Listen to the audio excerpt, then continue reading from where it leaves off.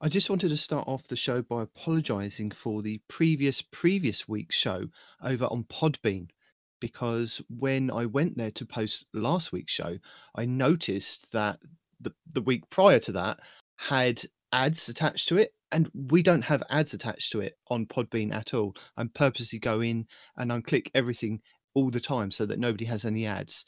And I noticed that there was like ads on there, clicked on it, and there was like 20 ads. I've no idea who authorized this or whatever. It was just absolutely bizarre. There was like one every like 2 minutes. And then I looked at the downloads for that week and it was like down below way what we normally have. And I'm like, I kind of understand why, but just I posted on all our social medias last week when I uploaded last week's show just to apologize. That's not our intention at all. We don't have ads on the show like that at all. You know, it was just we don't want ad revenue. We want your revenue. No. No. We do want the ad revenue, but like from Twitch and YouTube, not whatever Pittance Podbean wants to do. Yeah, and Podbean. Okay, fair enough. Podbean, like all these other things, they really like to try to sneak things in. Or honestly, half the time I feel like they make a change somewhere, and it's like, we've toggled this to on. Now you're gonna get your pre-roll, your mid-roll, and your end roll, whatever the ads at the end are called. It's like, but I didn't realize. I did not agree to this. I didn't realize when it says like the pre-roll and the ad roll, you can add you can have about 3 ads or 4 ads at the start. You can have 10 in the middle. You can have 10 at the end. It's like absolutely ridiculous. It had all these little time things. And I was like, that wasn't us at all. And like you said, they put these things on and it's automatic. And then maybe sometimes they'll send you an email and say, hey, we've updated this. But I purposely make sure that we don't have the ads on. So, I just wanted to apologize. And again, reiterate that we don't have things like that ever. Yeah, the show is ad free. The show's going to stay ad free. Now, if you want to advertise with us, and hand us cold hard cash to advertise your Raid Shadow Legends. Exactly. Guys, we could be a Raid Shadow Legends. I already use Manscaped. I wouldn't mind them as a sponsor. Will you do videos of shaving shacks like Fallout does? Because that is my favorite part of those ad reads. Shaving shacks? What? Have you never watched Fallout do a Manscaped ad read? I've watched him do lots of ad reads. I've never seen him shave shacks. He gets his little toy of Shax, and he takes his little Shax figure. Okay. And it's like, you can use this in these areas down here. Okay, showing you on Shax. No, it's perfect. I remember that. Yeah, I don't know why. Like, I just, you know what? Let's not worry about what was in my brain. Let's move on. Let's not dive into that. Let's see what Night Team is desperately trying to tell us. Yeah. Well, before we get to all the good stuff, I'd just like to. Just like all the bad stuff. Yeah. Just a quick word from today's show sponsor, HelloFresh. HelloFresh delivers high-quality produce from farm to your door. Use code HOG2Titans at checkout for 65% off and free delivery for your first order. That sounds real, but that's not a thing. No, is it? I just because 65% is a lot for HelloFresh. No, it's 65%. I copied somebody else's ad read. Oh, did you? Yeah. So now we're giving HelloFresh free advertising and a code that doesn't work. That's awesome. Perfect. So go to HelloFresh and say, listen, I used this code and it didn't work. So that way, maybe if enough of you do that, they'll put it in the system. Yeah, maybe we'll get the ad revenue. Yeah, no, that's definitely how that works, right? Yeah. Avast ye, and welcome to Two Titans and a Destiny 2 podcast. Dedicating bringing you all the latest information, news, and opinions. This is the best show for new and veteran pirates alike, where we share tips, tricks, and tools to help you succeed and enjoy hornswaggling your booty even more. So with all that said, let me introduce you to me ragtag crew. The scurvy sea dog Purdy, the son of a biscuit eater no one respawns in real life, and me, your captain, for this treacherous voyage, Night Demon. Arr! Welcome to the show. I'm your British host, Night Demon, joined by my British friend, Not Arf, who has dropped in to possibly give us some lore and some chat on what's happening with the story. We have our American friends over on the other side of the pond, Mr. No One Respawns in Real Life, and Parody. Good evening, good morning, good afternoon, wherever you are. How are you guys? Good night. What's up? Good. There you go. I'm excellent. I am ready to hear the stories that the nice man has brought us from way across the pond, way deep in the lore books. I know he's just been flipping through the annals of history, the annals of lore. What stories do you have for us this week, Mr. Nadarf? I believe Mr. Demon would like to discuss the current state of the season, where we are with story-wise. Yes. We've given the people enough weeks to kind of get to this point. So if you haven't completed 8 weeks of the season, we're now in week 10 or 11 now, this is your warning, because we're going to be discussing what happens at the end of the season and possible spoilers for whatever's going to happen in the future. I mean, I say possible spoilers, it's Spinfoil, I'm guessing, theories from Arf about what's actually going to happen, or what he actually knows. So, yeah.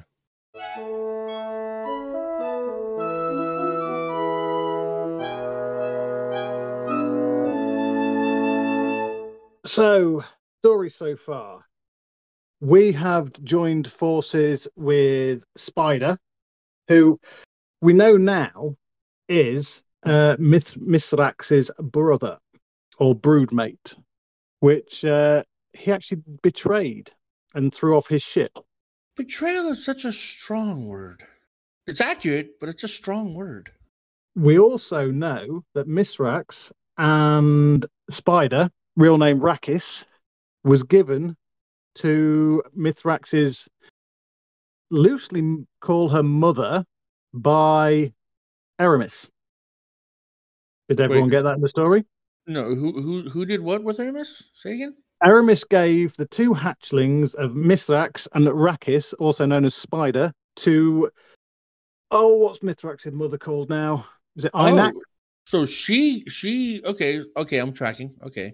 Well, where did she get them from? If that's not their real mother, is she their mother? Or did she just like find the eggs somewhere? And she's all like, "Hey, I got eggs. You want them?" I believe they were given in tribute. From what I remember. So Aramis is older than Spider and Mithrax. Aramis is one of the oldest Elixni. Aramis was in Reese when the whirlwind came. She was married to, I previously said, what's that exotic called? The Mask of Bacchus. She wasn't married to Bacchus, it was Arthurus. Arthurus' embrace. Yes. So she was married to Arthurus. So is there lore tied to Arthurus' embrace, the hunter gauntlets, that would explain things? There is no warrior fiercer than the one shielding hatchlings from harm. Elixni proverb. The sons have set, the day is done. The pink gives way to grey. The beasts of field find warren warm to keep the chill at bay. But you are not a beast, and you are not the sky. You are your mother's love made flesh, fragile as a sigh. And so you need no warren, only mother's warm embrace. A soft cocoon of nursel, our hearts alike in pace. So I hold you, mother strong, love a beacon burning bright, second only to our machine's eternal light.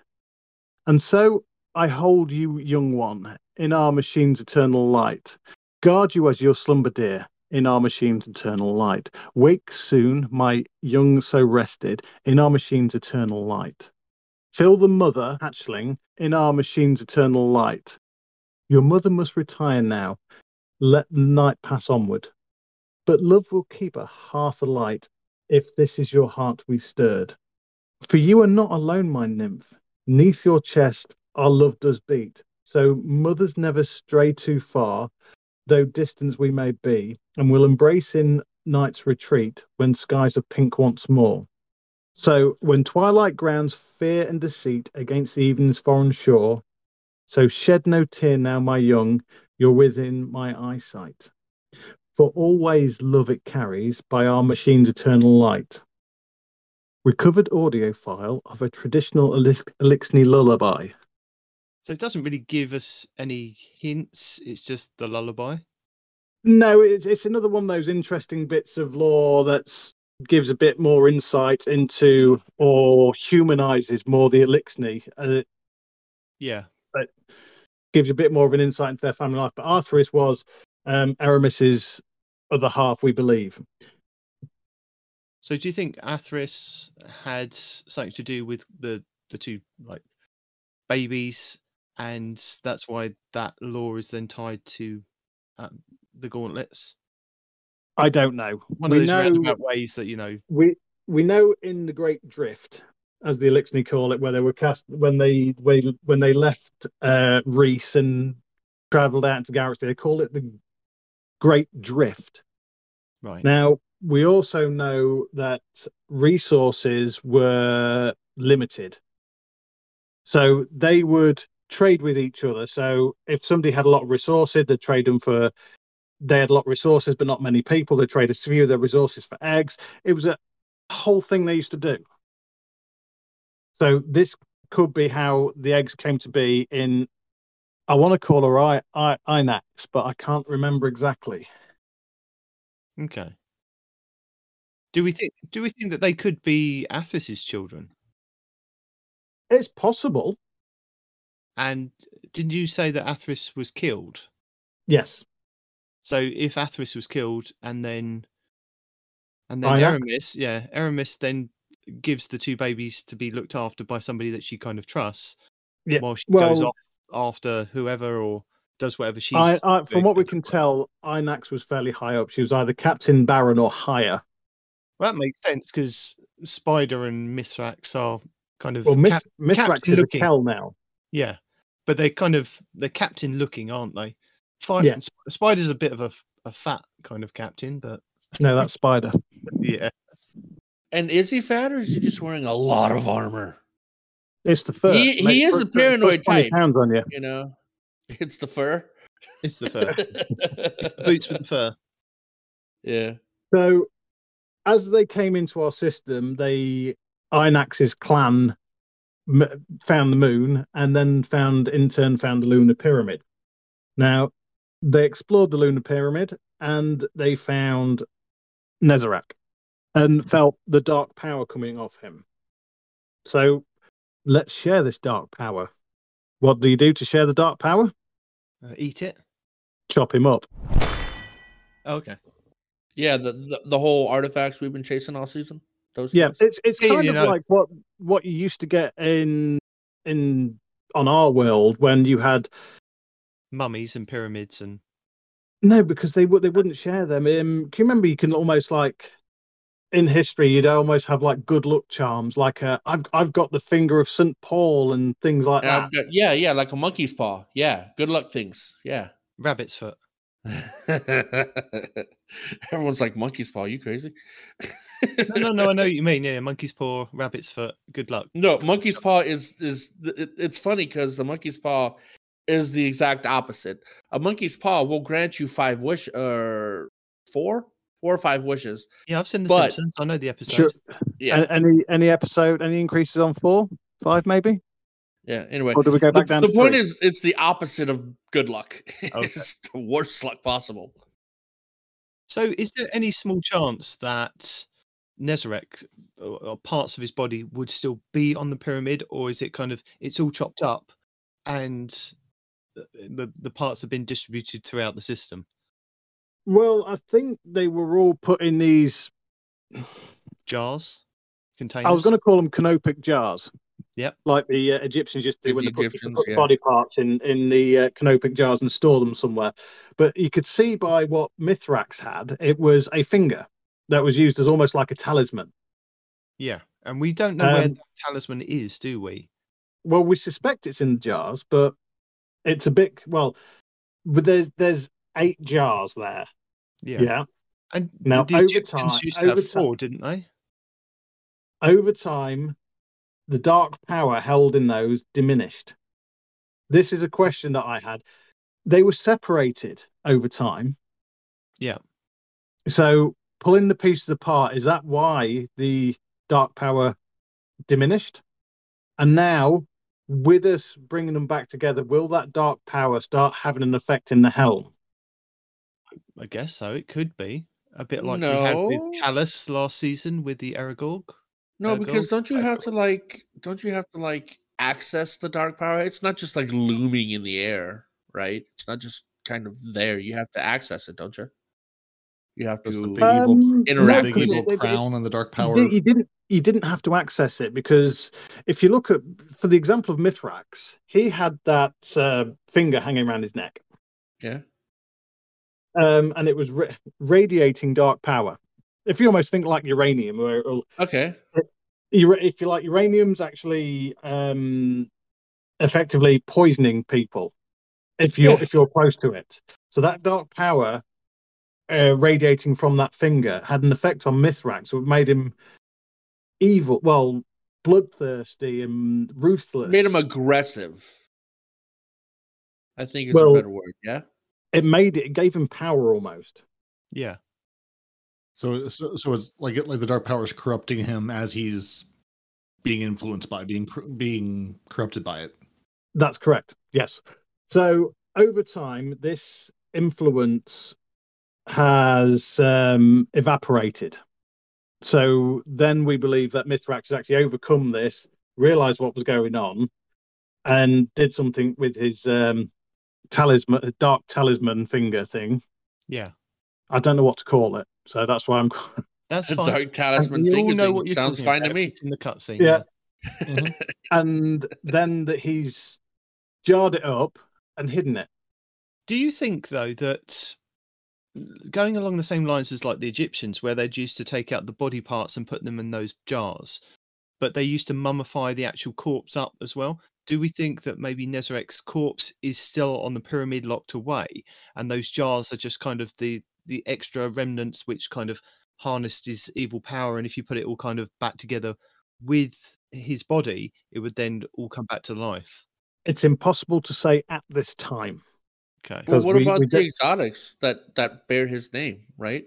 Do we think that those exotics were made in part by some of these digits?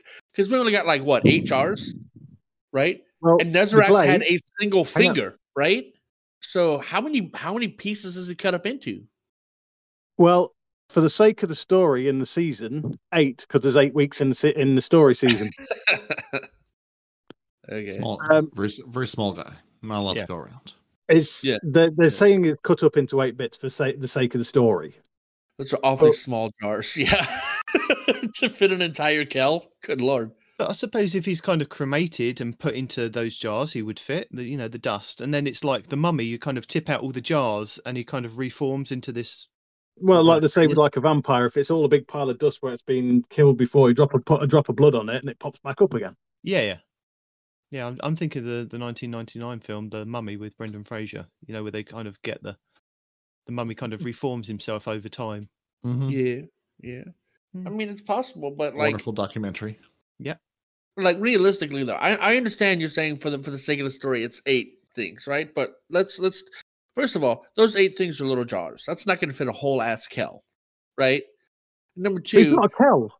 He's not a Kel. No, he's not a Kel-sized person. No, we don't even know. No, he's just don't think Elixni. He's not Elixni. He's not the same. Oh, he was not. Why the hell? No, he was. Rolk. Have you gone through the same story we have, please?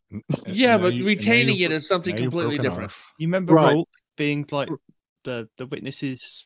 Yeah, I know he was the witness's sidekick or whatever, right? Yeah. But I don't remember the species. The disciples of the witness are an example of different species. Right. No two are the same of what we believe at the minute.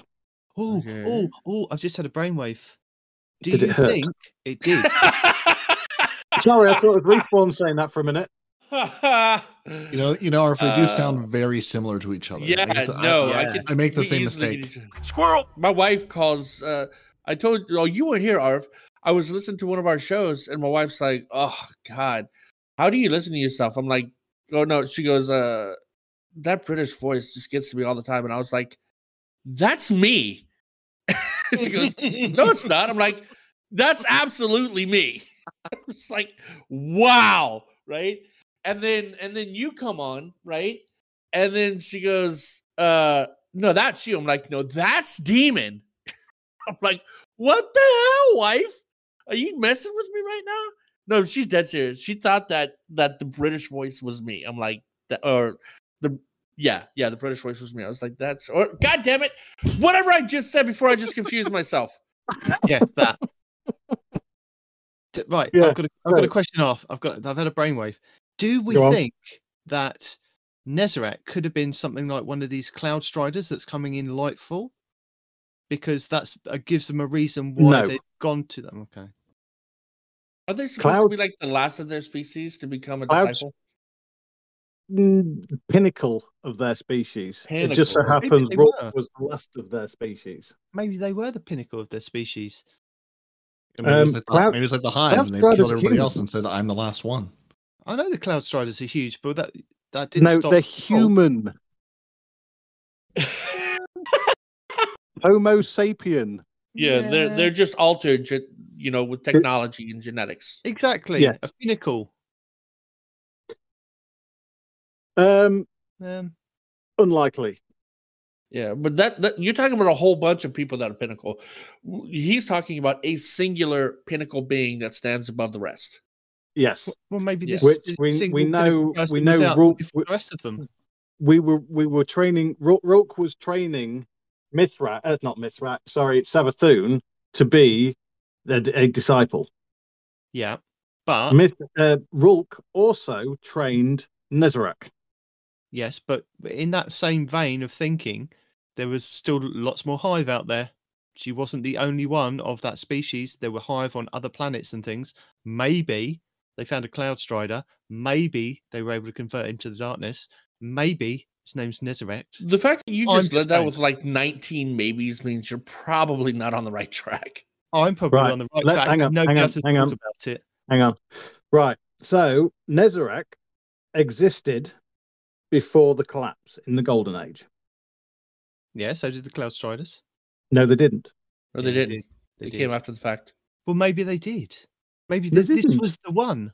Dude, were you watching the same thing that I was watching when they introduced those guys? The Cloud Striders were from Neomuna. No, Neomuna. Sorry, did you have a stroke, dude? I think they did. I just pronounced it wrong. Reading's hard. Yeah, no, I got you. It's bro. Do we need to call you a doctor? Demon, how close is he to you? Too far. My wife's closer to Demon than I am today. Yeah. Oh goodness. Yeah. So Cloud Striders, right? Neomuna was founded during the collapse. Right. That was created from an escaped colony ship, like the Exodus Black, like the Exodus Green, like the Exodus Blue. Now, the Exodus Black is on Nessus, where it crashed. Yeah. The Exodus Blue is a Crucible map on the EDZ, I think, or Cosmodrome. And do you know what happened to the Exodus Green? Didn't they become the Awoken? They did. Ha-ha! Welcome. 10 points for that man. He doesn't get any points. He gets no. Bombard him with enough lore, and he takes it in. I like the Awoken. I like their lore. I like Marasav. So they were sucked into a pocket in space and became the Awoken. Mm-hmm. So they then founded Neomuna. Mm-hmm. And then after they'd developed for a while, they then created the Cloud Striders to help protect the planet. But I'm just saying that there could have been one before that, which they kind of said, we want to be like that. So are the Cloud Striders what the Exos could have been if not created by an evil mad scientist? Well, they're biological, aren't they? Yes, they are biological, but they have they've been upgraded.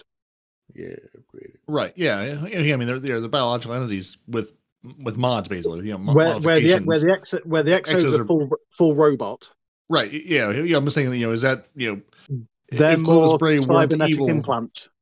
I like that. I can get behind me some cybernetic implants. Now, they don't have the quasi immortality that Exos have either, though, right? No, when they're dead, they're dead. Because of their enhancements, they only live for 10 years. Oh, wow. Definitely not immortal. Okay.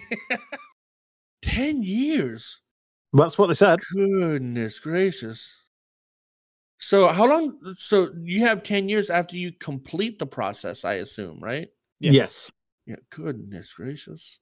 So they could potentially be, as we know, at the era of the collapse around then, we're going through our golden age. We were living up to about 300 years. Oh, that's a hell of a lifespan cut. Yeah, so you could be 200 years old, but only look 40, and then Yeah. become a Cloud Strider for 10 years. And then die. Yes. Oh, so it's like Old Man's War. And okay, so at the end of your life-ish, you can say, I want to be a Cloud Strider, live out the last 10 years real well, and then call it a day. Yes, that's it. Exactly that. Well, I don't think it reverses your age, right? I don't think you want to be a Cloud Strider, when you're inherently it's like 60, right? Anywho, yeah. Can we put this train back on the tracks, please?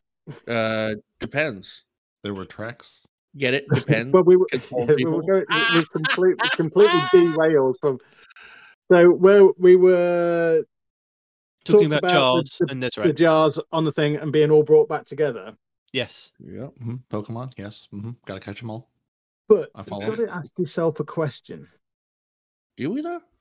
Yes. Oh, okay.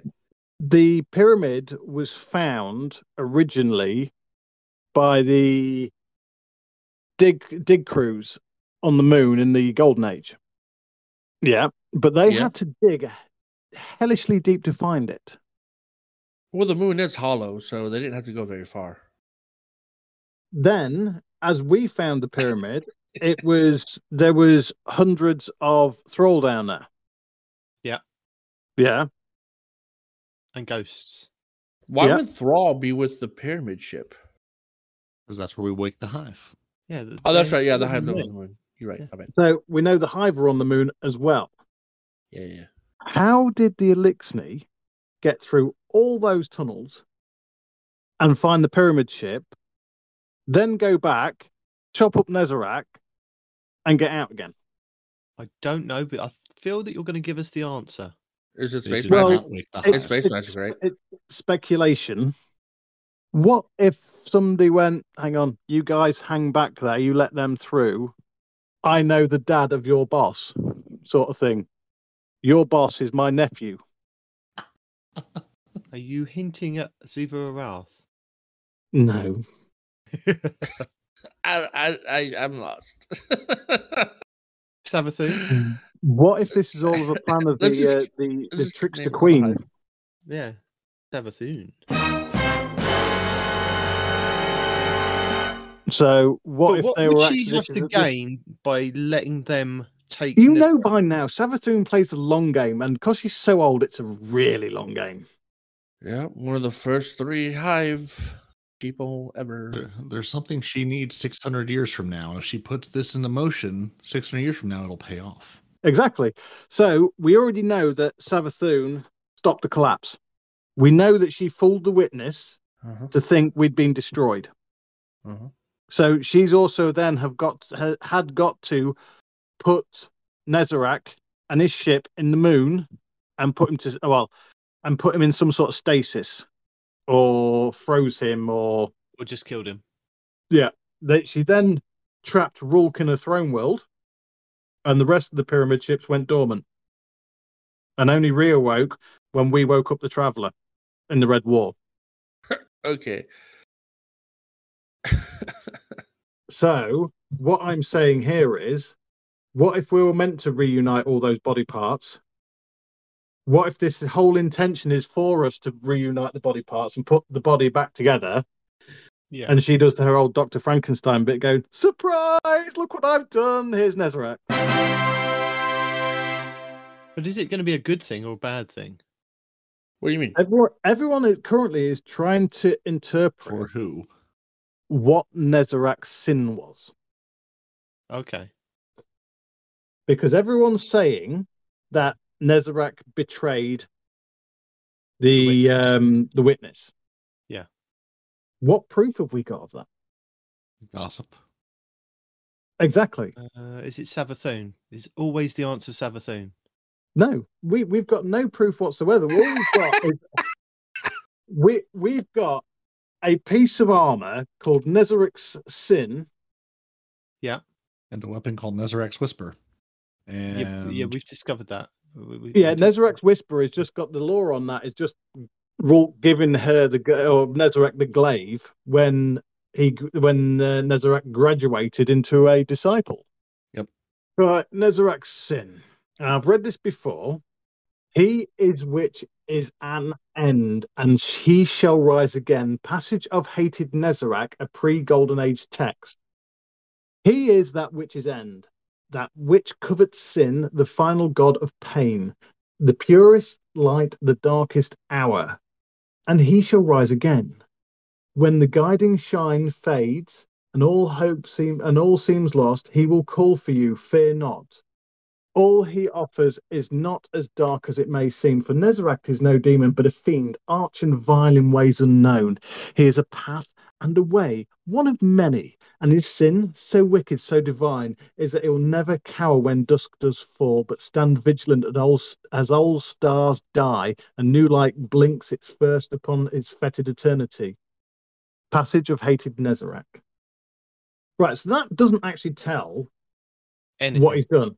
No. It just says, and his sin, so wicked, so divine, is that he will never cower when dusk does fall. So that could say he stood before the witness and wouldn't bow to him. Or I'll go to my previous answer. He stood before Savathun and wouldn't bow. You're obsessed. You have a problem, my friend. Well, I'm just saying. Are you working for Savathun? Right, yes. Let's get... Hang on. Let's go back to this sentence that I've just spotted. When the guiding shine fades and all seems lost, he will call to you. Lightfall? That's exactly what I was thinking. In the darkness, he will call to you. Is he going to be either a big bad boss? Cloudstrider. Shut up with Cloudstrider. I'm just saying. It's either Cloudstrider or Nezarec, one or the other. Is he going to be... It's a Cloudstrider named Nezarec. Yeah. No, God. He's the Cloudstrider that all Cloudstriders want to be. Right? They said you sound like every Marvel fan trying to connect all the shows to Mephisto. It is Mephisto. Mephisto confirmed. Savathun is Mephisto. Is Crow actually Nezarec? Oh man. No, Crow's the sin. Crow is Nezarec. Finished? No. Never. We could go on for going all day, bro. You knew what you were signing up for. So that says to me that Nezarec is going to reappear in Lightfall. Okay. So whether not at the end of this season, a good NPC that helps us, or the next big bad in the new raid, I don't know. Yes. Could be both. We've got our jars. We're just waiting for something to happen. Yes. Now, I imagine there's going to be a cutscene towards the end of the season, like a season finale. Like we had last season. Yes. Do you not think there's going to be a mission or something? Or do you think it's just going to be a cutscene? I would have thought it'd be the last few seasons there's been a small mission that's led to some sort of season finale. So, judging by the last few seasons, I would imagine so. And it's possible after that last cutscene with Aramis, that she will come in and save the day and come over to the light. She's in the light.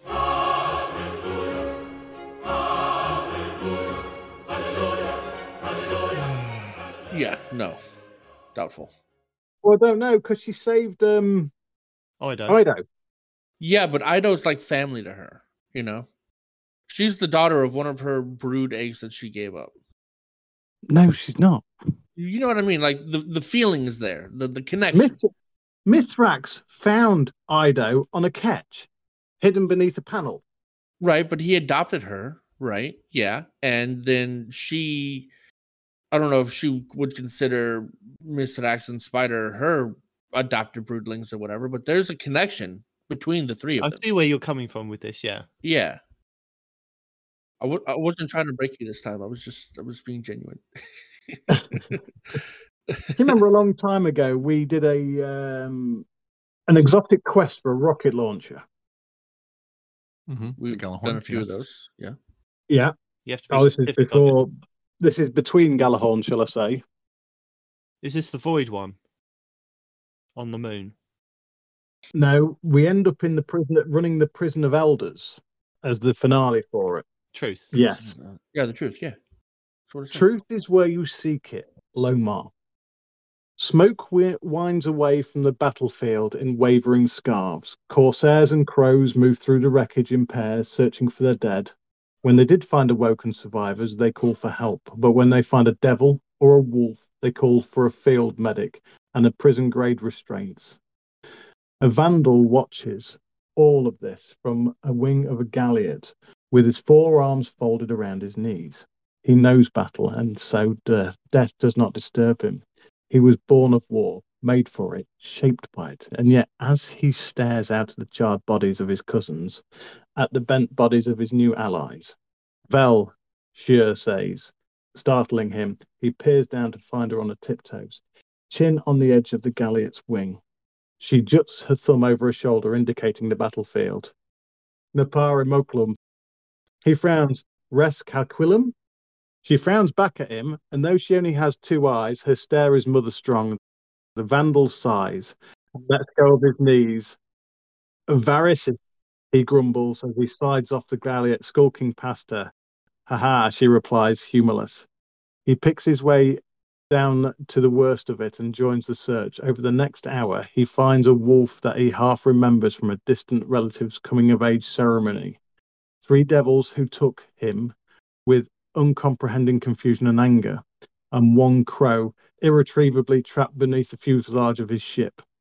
He is about to abandon the ruined devil's skiff when he hears a faint hiss from inside a ventilation shaft. He clambers up to peer in its grate and sees 4 wary eyes shining back at him. A hatchling still soft and translucent with its egg molt. Carefully he pries the grate open and beckons to her. Velask, Kelak, he murmurs. Nankamrak. She crawls into his palm and his heart surges. Now, if you remember the actual basis for that quest, the audio for this, they said there was a note of an Elixni leaving this for his daughter. Right. So this is the rocket launcher truth. Yeah. Okay. So this ties back to Mithrax and Ido being found. Yeah. Okay. I'm glad and that's why I'm completely confused where all this is coming from. Well, this is just saying because Ido is named after the old Queen's Wrath, Sjur Ido.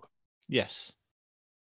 Who actually helped Mithrax when he was a prisoner.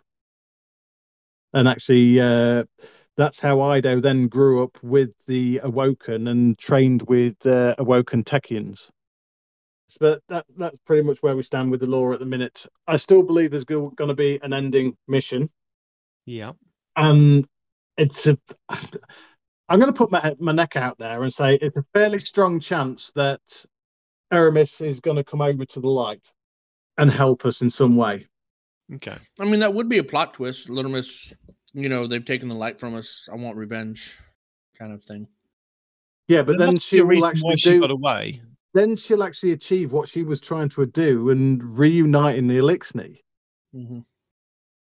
She'll have a self-sacrifice kind of moment, probably. Or do we think that Mithrax is going to die and she's going to take up the mantle of kind of unifying the Elixni? Ooh, it's possible. I hope not. I would hope not. Yeah, no. No, I know that, but it has more weight on it, doesn't it? If something happens to a character that we actually do like, and that has repercussions of, it knocks it home to her, like if something happens that shouldn't have happened, and she's like, you know what, I think Ido was right, and I think I do need to kind of take up the mantle and do what Mithrax was trying to actually do. Yeah. No, that would actually give her the almost inspiration. Yeah, that works quite well. It's unlikely it'd be that neat, though. You know how Bungie like to twist things. Yeah. You call that neat? I mean, just look at what they did with Crow. Bungie, yes. yeah, the feelings around Crow are so mixed in the whole community, and it created lots of talking points. It's created so much for the game. Just that one character kind of just flipping. So imagine what happened. He didn't flip. Crow is a completely different person from Aldrin. Yeah, but you know what I mean. If they did the same kind of thing of, we've got this bad character that then sees something that's gone down that shouldn't have happened, and then decides to kind of take up the mantle of this beloved character that we've introduced. Yeah, and even if it was Aldrin, the Aldrin that we fought was heavily corrupted by darkness. So really wasn't Aldrin. No, yeah. No, I understand all that. But for our take on it, of the character that we met, it's still the same shell came back, and that's why the community was split on that whole. Yeah, the face. It's the face. Yeah, the visuals. The face. Yeah. The thing was, this is an argument I had with Orchid for a long time. She was, and it wasn't until she said, "Oh, well, Aldrin needs to be punished," and I'm like, "But Aldrin was punished. We carried out a death sentence. We shot him in the face. He had a death sentence carried out on her, and Crow is a completely different person." And that actually was the beginning of actually changing her mind. But she still hates Glint. No, you can't hate Glint. Glint spent his entire existence scanning rocks and refrigerators to find his guardian. Okay, you can't be mad at Glint. How does she not like Glint? I don't know. I've got a question for you, Arf, about, when we first met Mithrax and he was on Titan, and it was the end of that mission, he was fighting the Hive Knight. And did you kill him? I saved him. I saved him. I shot the knight first, and he died. I'd like to say I saved him. Yeah. I kind of stood back, and I sort of stood there and went, "Why aren't you attacking me?" Ready to actually just kill him, and then he sort of like dipped out. Was that the first time in lore that we'd actually met Mithrax? In game, we met. That's the first time in game we met Mithrax. Is there any lore tied to the reason why he was on Titan? Was there a specific reason why he was there doing something? Do you remember? He was actually, if you remember the mission, he was trying to get some sort of power source. He was actually there scavenging for a power source for something, and we had to get that to actually reactivate part of the rig. Yeah. Titan was covered in Hive anyway, so that's why the Knight was there. Mithrax was literally just out for himself, and it was kind of, yeah. Or in our case, right place, right time, because then we actually got a reputation with Mithrax, because we actually stood back and actually didn't kill him, and went, because of his previous encounters with Sher Ido, he was actually a bit more open to dealing with us. Right. People are beginning to arrive, and it's going to get noisy, so I'm going to have to go. Don't go. I had more questions. Well, the answer is Savathun, Nezarec, and absolutely. Okay. And the number 22, or is it 47? It's 47. 47, yeah. Now I'm totally confused. 42 is always the answer. Don't confuse the poor man. No, 42 is the meaning of life. It's not the answer. It's the meaning of life. Yeah. Right. I'm being pestered by my daughter now as well. Well, thank you very much for stopping by, Arf. I'm going to completely forget all the questions I have now, so I might write them down so that I've got you next time. Oh, no. And does it refer back to Savathun? No. Yes, possibly. Yes, no. There you go. Anyway, I'll see you later, guys. Maybe. Bye. So, there you go. There's your not Arf for the month. You've had for the month. Yeah, for this fiscal year. That's your Arf for this fiscal year. Mm-hmm. If you want more Arf, please donate. No, please find him a diesel mechanic so he can come and show him more often. Donating won't do anything. We can't keep track of him ourselves. Donating won't do anything. Respawn. You know what time it is. Now that we've got past the law, what comes next? Not the roundup. There's no way to know. Could it be next week in Destiny? Yeah. We start next week in Destiny. Yeah. I was gonna say we haven't even started yet. We started the start, and then Arf came in and stopped the start. So now we're starting the start again. Yeah. So traditionally, it's next week in Destiny, isn't it? And it's your favorite time of the whole show. Is where you get to go to sleep for them. This is why I get to zone out and eat breakfast while you mumble incoherently. My friend, you are not zoning out today because I've already recorded that. I've uploaded the video. People can actually saw that, yeah. All the pictures of all the things. But in case you missed it and you are listening to this podcast, I will run Next Week in Destiny for you to listen to. Right about now. Yeah. First up, we have our featured Nightfall for the week commencing November 1st, 2022, which will be the Exodus Crash over on Nessus. Legend and lower Nightfalls will have 3 barrier champions and 9 overloads with 4 solar shields and 1 void, whereas Master and GMs will have 4 barrier and 13 overloads with 4 solar shields. Your Grandmaster modifiers will be barrier and overload champions, Arc New. When defeated, Fallen Vandals will spawn a web mine under their feet. Chaff, which is radar is disabled. Your Grandmaster modifiers are Contest, Join in Progress disabled, Locked loadouts, Match Game, and Extra shields. So Match Game is enemy shields are highly resistant to all unmatched elemental damage. Equipment Locked, you will not be able to change your equipment after this activity starts. Extinguish, if your fire team falls in a restricted zone, everyone is returned to orbit. Limited Revives. Limited fire team revives and gain additional revives by defeating champions up to a maximum of 20. Champion Mobs. This mode contains additional champions. And Thanix Implant. Incoming arc and environmental damage is increased by 50%, but you get 25% bonus arc damage dealt to enemies when you're using your arc subclass or arc weapons. And just as a reminder, power requirement for this season to enter the GMs are 1595 light, which your power will be capped at, and the enemy's power will be 1620. Your anti-champion artifact mods for this week are Anti-Barrier Scout and Auto Rifle for 1 energy, and Snipers for 6. Overloads are Bows and Machine Guns for 1 energy, and the Arc Grenade mod Surge Detonation for 2 energy. You also have exotic weapons and armor that can help with intrinsic mods as well. So, for anti-barrier, we have the Kinetic Bow, Wishender, the Kinetic Linear Fusion Rifle, Arbalest, the Solar Energy Hand Cannon, Ariana's Vow, the Solar Heavy Sword, the Lament, and the Titan Exotic Gauntlet Second Chance, which gains a second charge of your Shield Throw melee, which becomes shield piercing and stuns barrier champions.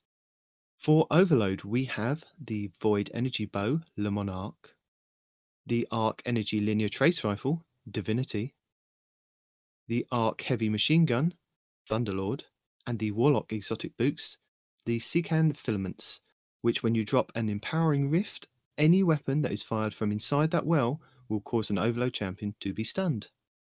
The featured weapon to obtain next week should be the Arc Rapid Fire Frame Pulse Rifle, Horror's Least, but it could be the Solar Aggressive Frame Shotgun, Mindbender's Ambition, as these 2 weapons had to be swapped out a couple of weeks back. But just as a reminder, the Mindbender's Ambition is an aggressive frame kinetic shotgun with a base impact of 80, base range and stability of 29. It can roll with Swashbuckler, 1-2 punch, well-rounded and incandescent, with auto-loading holster, pugilist, snapshot sights and threat detector. Horror's Least is a rapid-fire frame arc pulse rifle with a base impact of 23, base range of 34 and stability of 49. It can roll with Kill Clip, Vorpal and Frenzy, with Zen Moment, Under Pressure and Heating Up. Both weapons have the origin trait of Stunning Recovery, where if you stun a champion you partially refill your magazine, trigger health regen and improves your recovery for a short duration. And Vanguard Vindication, where final blows with this weapon grant a small amount of health. So Festival of the Lost enters its final week of the season, so if you haven't grabbed all your candy and collected all your spectral pages, now would be the time to do so. Up next, Lord Shaxx brings Mayhem back to the Crucible this upcoming week, and if you have yet to complete the Week 1 challenge, Flourish of Power, which is to defeat 50 Guardians with super abilities in Mayhem, this week will be one of the last times this current season you can complete that. So Mayhem is where 2 teams of 6 players go head-to-head in a clash-type mode. With a time limit of 10 minutes, the first team to get to 125 eliminations is the winner. Abilities and supers charge at an extremely faster rate than usual. Respawns are instant, and power ammo spawns are much faster than usual. The Pinnacle Dungeon for next week will be the Prophecy Dungeon in the Legends tab on the Director, and your Pinnacle Raid will be the Last Wish on the Dreaming City. And this is where the 1000 Voices Exotic Heavy Fusion Rifle will be available to file next week. Next up, challenges. So we have now had all 78 challenges over a period of the last 10 weeks. And as a reminder, if you have completed 75 out of 78 this season, you'll get a large pile of Bright Dust to spend at the Eververse in-game. And speaking of Bright Dust, let's get onto our Eververse for the week of November 1st, 2022. Available for Bright Dust this week, we have the Retrograde Tura Exotic Ship for 2000 Bright Dust. If you are missing the Star Horse Mask, that would be available for 1200 Bright Dust. The Moon Rising Ghost Projection for 1500 Bright Dust.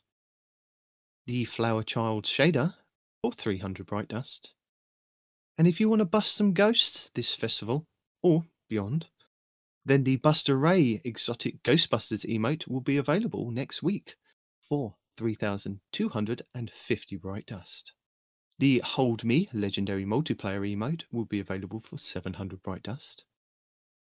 The Papercraft Arania Exotic Ghost Shell will be available for 2850 Bright Dust. Never Fret, the Majestic Winnie Exotic Sparrow will be available next week for 2000 Bright Dust. The Finch Mask Ornament, if you're missing that one, will be available for 1200 Bright Dust.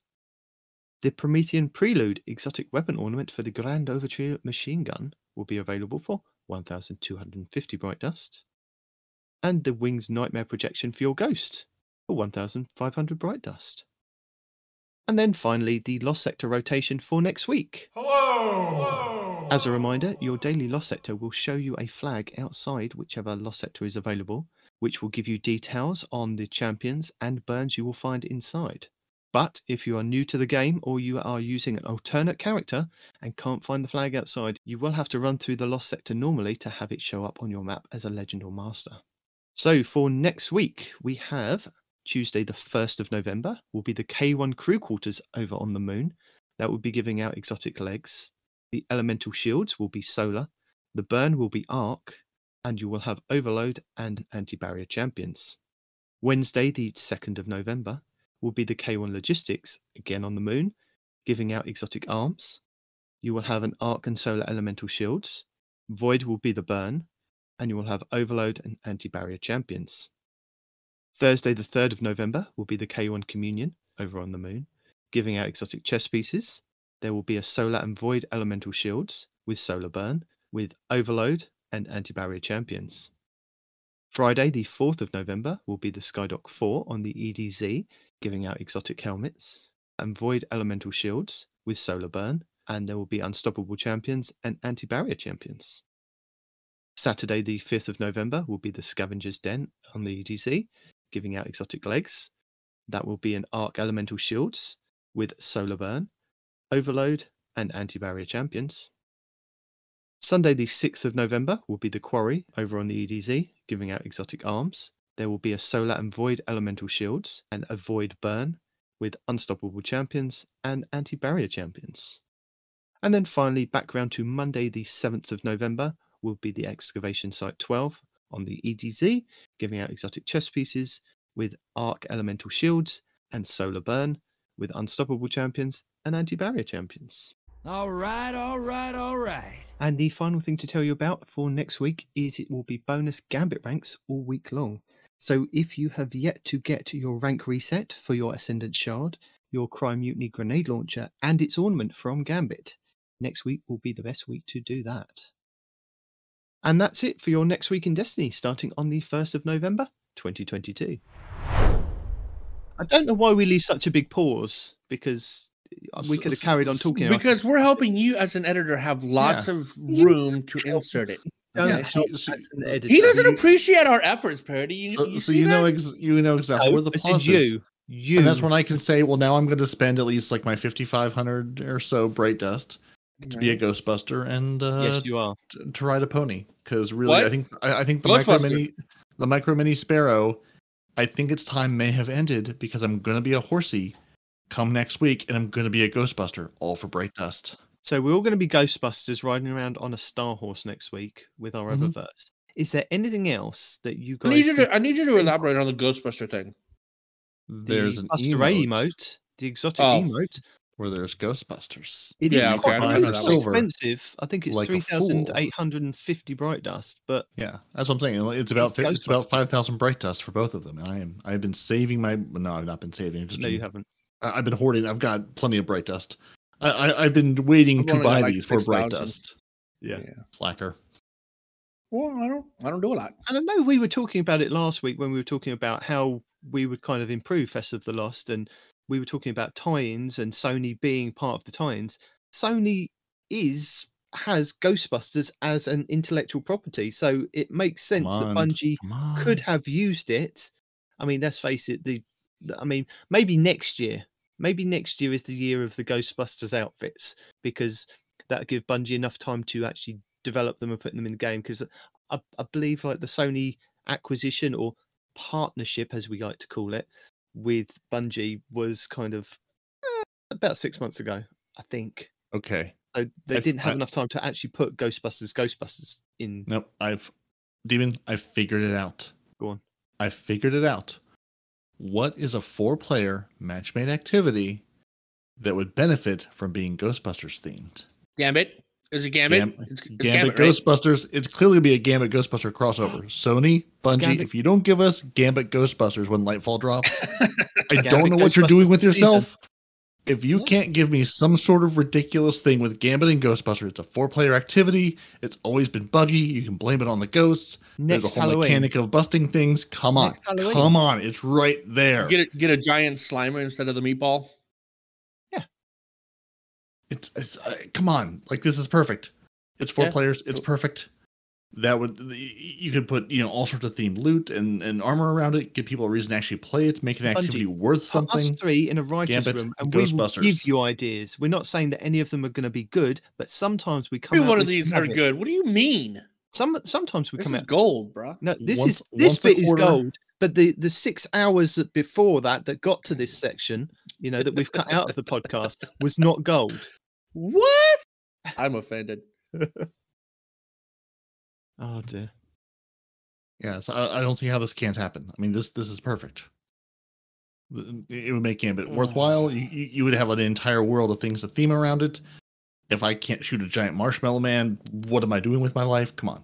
That's right. And when damage phase happens and we don't have proton cannons, I don't know what to do. Well, technically we have the proton. We have a lot of linear what do they call those? Yeah. Trace rifles. Yeah. And then the void one, the one that goes up and down in power, that looks just like a proton cannon. Yeah. There you go. The wave splitter. Wave splitter. There you go. So next season, wave splitter ornament is a proton. Mm-hmm. Love just it. Don't cross the streams though. Except they've crossed the streams in at least 2 movies, so or they try to. Yeah.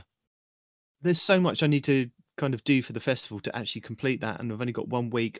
Panic is now setting in because I know I've only got the week, and it's not like I can get to play the whole week. So the limited time that I can play is going to be like, I need to generate candy, I need to do all these headless ones, I need to do this, I need to do that. Let's focus, let's get it done. And you'll be pleased if they tweak some of those triumphs to make it a little bit easier. I am. Yeah, a little bit. Not a lot, but just a little bit, teeny bit, tiny bit. Yeah. And I saw, I posted in the show notes, Time Sausage Gaming put out a video where him and his community did the testing on the new update for the headless ones. Originally, it was 15 that you had to kill in each lost sector to get that one done. But it turns out that it's 12 now, and that means that you can miss a couple, I guess. So I think I did a run the other day that we still did like about 15, which was quite nice. And he also tested out the speculation of that you need to get a shot on every headless one for it to count for you for that achievement. It doesn't. It's just the whole team as long as you've summoned more than 12 or 12, that it works. But if you want to kind of do the other achievement where you actually get the kills of the headless ones, you actually do need to get a shot on each one. So, yeah, swings and roundabouts, I guess. Swings and roundabouts, indeed. So, this week at Bungie, for the 27th of October, 2022, let's dive right in. Diving.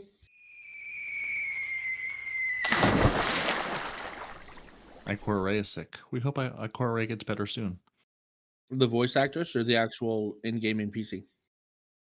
Well, I mean, really, one of the same. One of the same? Yeah, no, the English voice actress has not been well. So Bungie says we hope you get well soon.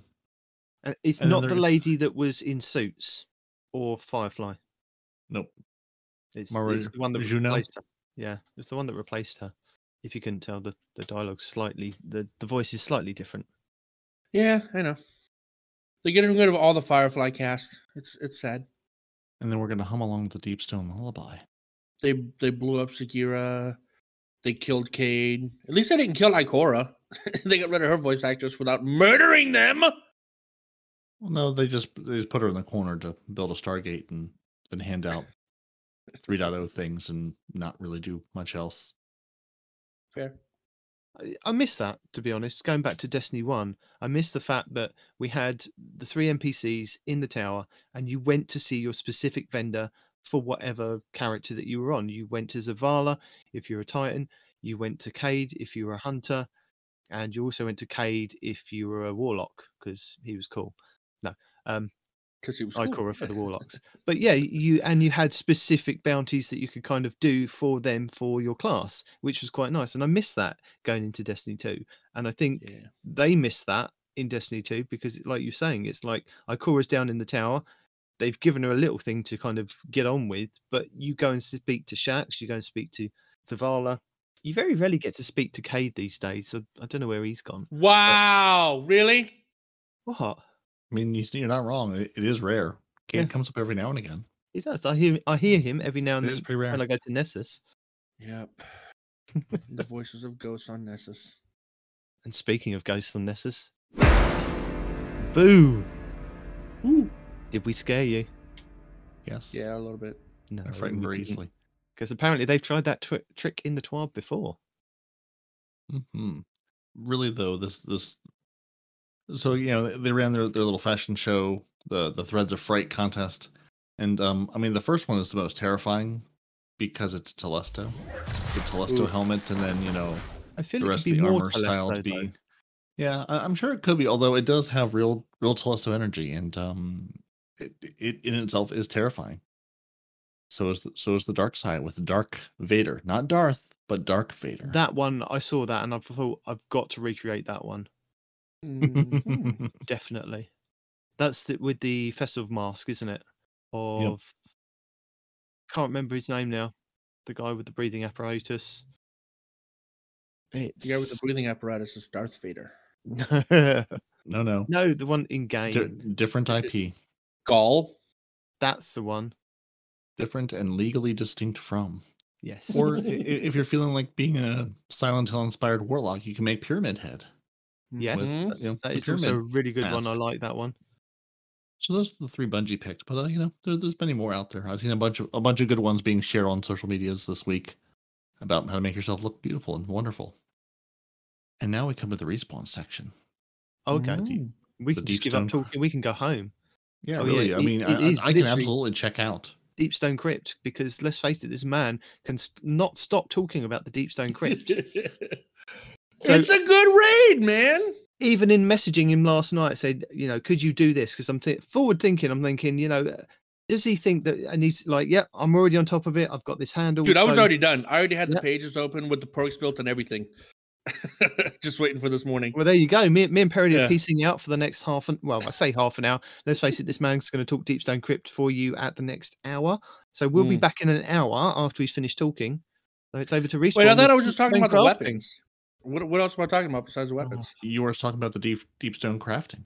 Yeah. It's over to you. Oh yeah. Okay. Yeah. So tell the people what's coming and why they should care, and why they should be excited. Or first of all, I thought I was being trolled whenever they said that, because I've said it in the show many times, and then very recently I repeated it about how, crafting deep stone weapons would be amazing, right? Just because you can craft all kinds of other stuff. You can craft other raid weapons, but you can't craft deep stone weapons. And then somebody in my chat's like, yo, you can totally do that next season. I'm like, that's something you don't joke about. You want to get banned? And he's like, no, for real. It's in the 12. I'm like, I didn't watch Astro Cross yet. Anyway, so turns out it is an actual thing. You get to craft deep stone weapons next season. They say the perks are going to change, though. So what I recommend is you go out there, you start farming deep stone crypt right now, and try to get the god rolls just in case these rolls aren't available when they change them. So the deep stone crypt weapons as they stand right now are the shotgun heritage, the sniper succession, the hand cannon posterity, the scout rifle trustee, the light machine gun commemoration, and the sword called archetype, called bequest, called archetype.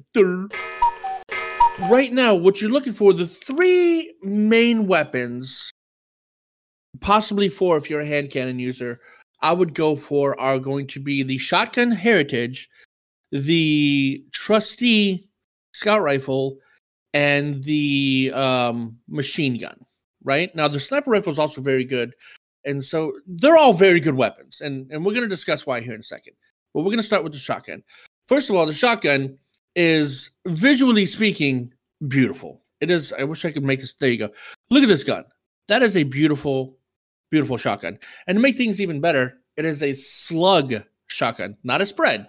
So this is a precision frame slug shotgun. Now, what makes this shotgun better than others? Well, you can get a 14-round magazine that automatically reloads. How would I do that? Well, one of the perks that is very unique to Deep Stone Crypt weapons is called Reconstruction. This weapon slowly reloads itself over time up to double your magazine capacity. Up to double. And It doesn't take long for it to do this either. So every couple of seconds, I think you get... It depends on how big the magazine is on the weapon. It gives you a percentage of that magazine every second or every 3 seconds, right? So you have to have the ammo for it to do it. So if you're thinking Crucible, you have to have actually picked up the green bricks, you're saying? Yes, you have to have picked up the green bricks. But the thing about it is after you pick up the green bricks, even if you have your primary out, as it's stowed, it's loading those rounds for you. What's even better is you can have it in your hand and it's automatically loading rounds. Yes. So it's not like the other perk where it's not like auto loading holster where you have to stow it and then it loads and you pull it back out. No. Every every second or 3 seconds, it loads a round into that magazine from your reserves, no matter where the weapon's at. Well, it says after not shooting for 4 seconds, it reloads 10% of the magazine. 10% of the magazine. Yep. Yeah, and maxes out double the magazine capacity. Mm-hmm. I don't know about the whole not shooting for 4 seconds. That must be new because I've been going ham with this shotgun and I still see rounds going in the magazine. And I'm definitely not waiting 4 seconds between shots. So that's whatever. What the community insight and dim says. So that's what someone has determined somewhere. The perk just says the weapon slowly reloads itself over time up to double capacity with no further information. Now, what else is good about this? This shotgun can get 100 range as a slug shotgun. So that's good for PvE and PvP because you can map somebody with this gun. I think you can get out to 12, 13 meters. I'll have to go back and check again, but I think it's like 12 or 13 meters with the shotgun at 100 range. And it's a slug, so you can headshot them, right? Okay. Now, the roles that you want to look for PvE is going to be Reconstruction and Recombination, right? Oh, what does Recombination do? Recombination is another very unique Deep Stone Crypt perk. Elemental Final Blows increase the damage of this weapon's next shot. So, you build stacks of recombination. Let's say, because this is a primary, right? This is a primary shotgun. So how would you get the Elemental Final Blows? Elemental Final Blows is you swap to a heavy or you swap to your secondary gun that's got elements on it. Yeah. Or, yeah. And then as you get kills with those, your recombination stacks on this gun are stacking. So the next time you pull this gun out, that first shot is going to do up to an additional 88% damage for that first shot when it comes out. Now, it's only the one shot, but it does a heck of a lot of damage. Okay. Right? Now, the other perks you really want are going to be accurized rounds because it's going to give you even more range, and then full bore, which is even more range with the range masterwork, and that's going to give you 100 range. Now, you can add on a backup mag, so that's going to give you 7 rounds in your magazine as opposed to 6. It comes base 6, right? Yeah. This will give you 7 rounds in your magazine, which overall will give you 2 additional rounds at 14 instead of 12. Or you can just put something like a boss spec or a major spec or whatever. This is your call. If you want those extra 2 rounds, if you want extra damage, dealer's choice, right? So, just a quick question. I mean, Bungie do go on to elaborate that they're going to do deepstone crafting. So why would people want to go and get those weapons now? Are those perks going away? I don't know what perks are going to be available because the perks are going to change. Yes, Bungie says that they're going to come out with a different perk pool. Now, is it still going to include recombination, reconstruction, and another one that we're going to be discussing here in a minute? I don't know. So that's why you really want to get these. You want to try at least to get these ahead of time. That way, you know for a fact you've got these really good god rolls on these weapons before Bungie changes the perk pool. Okay. Because those three perks are Deepstone Crypt specific perks, right? Yes. Yeah. Like those reconstruction, weapons. recombination, and the other one is going to be redirection. We'll get to that in a minute. Has Bungie changed, and I'm asking because I don't know or remember, has Bungie, I know they change perk pools fairly often, but have they taken away or changed like the actual perks in, activities where those exist? Like obviously, I think like the origin traits they've changed as it makes sense, but like since those are Deepstone Crypt perks, I'd assume those are sticking around because none of those they're very good perks, but none of them are like game breakingly, oh my god, this is going to destroy everything perks. Well, I think why not? The problem why is, aren't they? Or if they're changing up the perk pool, the thing is, if they're changing up the perk pool and they add a different perk into the perk pool and it mixes with one of these Deepstone Crypt ones on that specific weapon. So say at the moment, like he was saying about his, what was it, the reconstruction, recombination one that you've got. Mm-hmm. Yeah. So if you've got that on there, but say they added something else with reconstruction in that final column that just made it completely overpowered. Yeah. Then or what if change? What if you can't get reconstruction and recombination? What if reconstruction and recombination are in the same column next season? Possibly. You won't be able to get them both potentially. Maybe they'll do that. So I think that's the reason why Respawn is trying to tell you at the moment these weapons are available for this, and these are the combinations that make them really good. But then Bungie are giving you a counter argument to say that they're reworking the perk pools, plus they're going to give you a origin trait. Origin trait, that's the word. But yes, you continue with your weapons, and then we can go back through the 12 things of what they actually are changing. After that, for all you, the PvP role is going to be, I would still probably go with reconstruction, right? But instead of recombination, you might want to go with snapshot sights, or since it's a slug, moving target, right? It gives you better target acquisition while moving. So that's going to increase your chances of getting that headshot. And instead of a backup mag, maybe put on targeting adjuster, which further increases the chances that you're going to get a headshot. Because this shotgun is going to go far, right? So if you can shoot far and get a headshot, even better. And now we get to the sniper rifle. This is a high-impact sniper rifle with 3 rounds in the magazine standard, right? What's it called? This is called the Succession, right? Again, look at this. This is an aesthetically beautiful gun. All these guns are beautiful. Just one, I can't look at it because this is a podcast, and 2, do I need HPO to acquire this weapon? You need what? HBO? Yeah. Do I need HBO to have this weapon? I don't get the joke.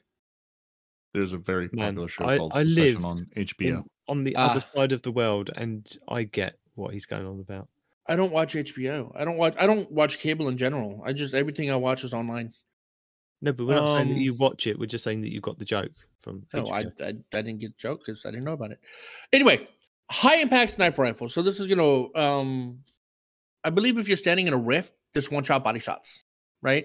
That's how strong this gun is. It's got a 90 impact.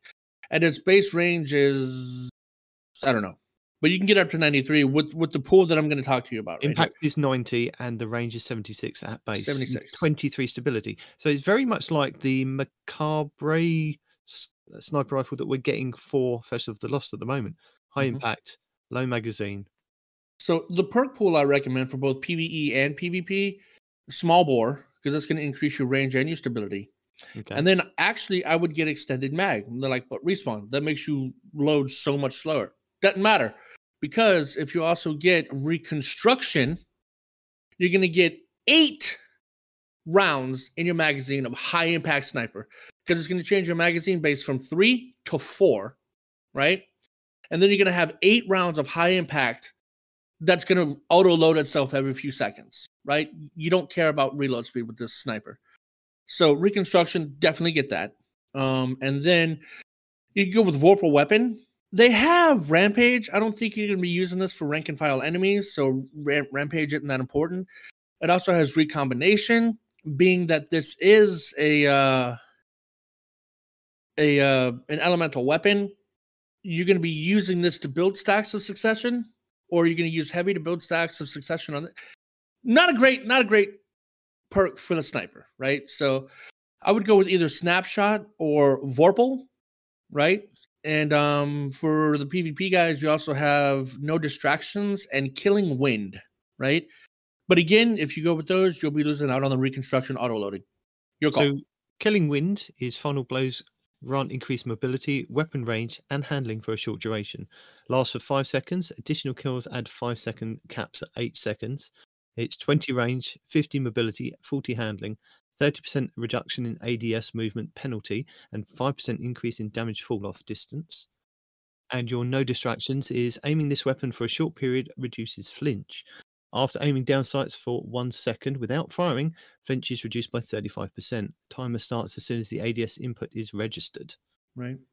And then So last but why not would least, on this sniper, you also get moving target, which increases your target acquisition while aiming down sights. But So explain to me why I wouldn't want to kind of use reconstruction and recombination. So say I've got a final elemental blow with recombination. So the next shot from this weapon is going to do increased damage. yeah. So what And happens is if you're using this weapon, right? Yeah. You're gonna shoot something and you're gonna get a stack of recombination, which is gonna increase your next shot damage by 8%. But it is going to use it on that next shot. You'll never get up to 88% stacks while using this weapon, because the next shot is going to use the one stack that you've got. You'd have to swap to a heavy or a primary elemental weapon. no, this is Right? a primary. Huh? This is kinetic. Oh, is it kinetic? I thought it was Yeah. arc. Why was That's I thinking what I it think. was That's arc? why it's got that recombination perk on. Okay. Yeah, 'Cause in it's that just the case, elemental. you could definitely go with recombination. You just have to build up the stacks. My bad. I thought this was arc, guys. Sorry. So yeah, recombination would work on this for PvE, P. not necessarily PvP. You could, I guess, if you built enough recombination, you could definitely one-shot body shot somebody without a rift, Yeah. right? But with a rift, Um, I'm guessing it'd still probably be quite Oh, damaging. potent. Definitely potent. Yeah. Mm. So overall, really good sniper for PvE and PvP. Having an 8-round magazine for damage phases on a high impact, that's good. That's really good. The only downside to these is so far, there's no adept versions of these, right? So you can't put on like like big ones mod or anything like that, unfortunately. But yeah, so that's the sniper. Very good if you're into that kind of thing. Hand cannons. This is a hand cannon that blew my mind, and I actually used this. I'm not even a hand cannon guy. Those that know me know I hate hand cannons. But when this came out, I used hand cannons almost that whole season. It was Are you just talking so about good. the posterity hand cannon? I am talking about the posterity hand cannon. So it is a precision frame hand cannon that's got a lot of stability. I mean, a lot of stability. Base right? stability of 60. Pretty good. Mhm. And because it's got so much stability, you could go small bore, which would increase your range and stability. But honestly, I would just go hammer forge rifling just to get as much range as you can on this thing, because you're going to have a lot of stability just baseline, right? Yeah, the base range is 39, so that's probably why you'd want a bit more range on there. How fast firing is this one that I'm going to have to deal with 1,000 I think recoil? it's a 180. Yeah, it's a 180. Yeah, it's a 180. Recoil direction is 100 at base. Magazine of 13. Ooh, okay. Mm-hmm.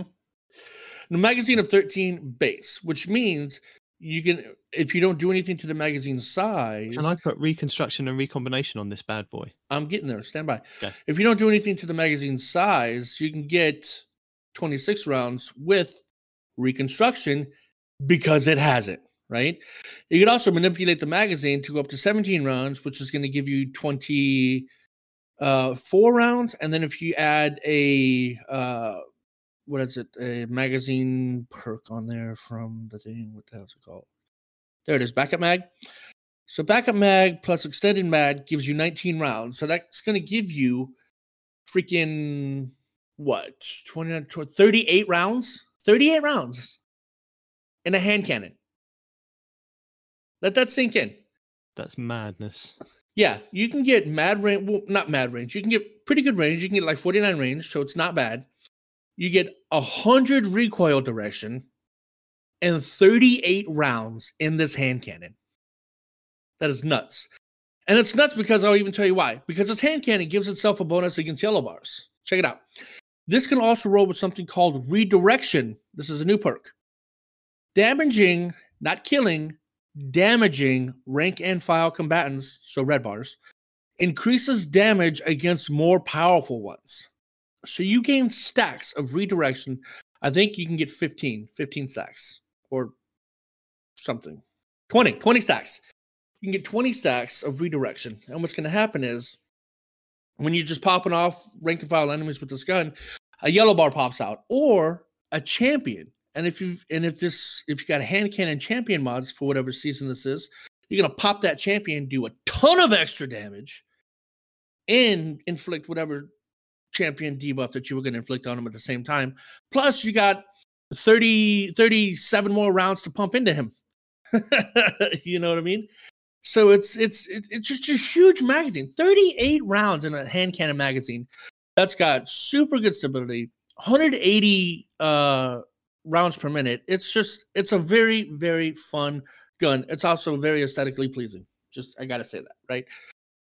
So overall, I would say Hammerforged rifling, extended mag, reconstruction, of course, and redirection for PvE. For PvP, I'd still go with Hammerforged. Maybe not extended mag. Maybe accurized rounds. Get a little bit more range out of that. Get it up to 59 instead of 49, right? And possibly, I still like the reconstruction a lot, but instead of redirection, possibly opening shot, right? Because that first shot's going to have maximum range on it, and or rampage, right? Oh, I didn't even put a range masterwork on here. Okay, so it's 59 base. You can increase that up to 69. No, 39. 39 Yeah. is base, but if you put on, like you said, the hammer forged, you put accurize, and you put the range masterwork, goes up to 69. Yeah, it's very, very good. Plus opening shot, that's really good for PvP, I think. And you could also go to rapid hit if you don't want the bigger magazine. If you want to just reload faster, rapid hit, tap, you reload in less than a second, right? Again, dealer's choice, but for PvE, definitely reconstruction and redirection, or reconstruction and rampage, right? Because you're gonna have 38 rounds in a magazine.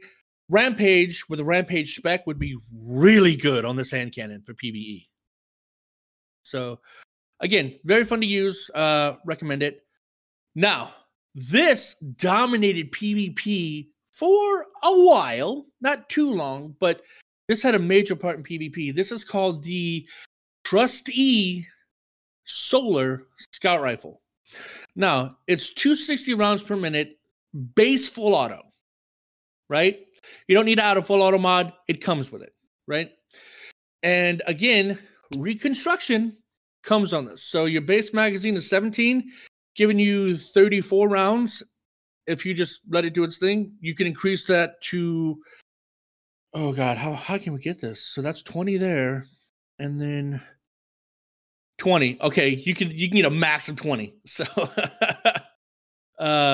if you put an extended mag on there, it's going to give you 20 rounds, which is going to double to 40. So 40 rounds in a 260 RPM full auto firing Scout rifle. Mwah, chef's kiss, right? But you could also go with like a small bore. It's going to give you that stability and the range, because base range is 35, base stability 43. Not the greatest. So I would go with small bore and either extended mag or accurized rounds to pump those numbers up. I would personally go accurized rounds, right? And then reconstruction, and then again we have another one, redirection. So as you damage red bar enemies, you build the stacks of redirection, and when the yellow bars come out, you pop the stacks on the yellow bar to get that buttload of extra damage. So that's definitely the role that I would go with. I think I would stick with that pretty much no matter what. Now the PvP role would probably be Surplus or Killing Wind. A Surplus is going to be, it increases handling, reload, and stability for each fully charged ability that you have, right? And then Killing Wind, which Night Demon explained to you earlier. And then on top of that, you can go Eye of the Storm or Wellspring. Now, Wellspring and Surplus is a wombo combo, right? Wellspring, as you get kills, it fills up your abilities, and Surplus, the more full abilities you have, the better performing this weapon gets. So those feed into each other.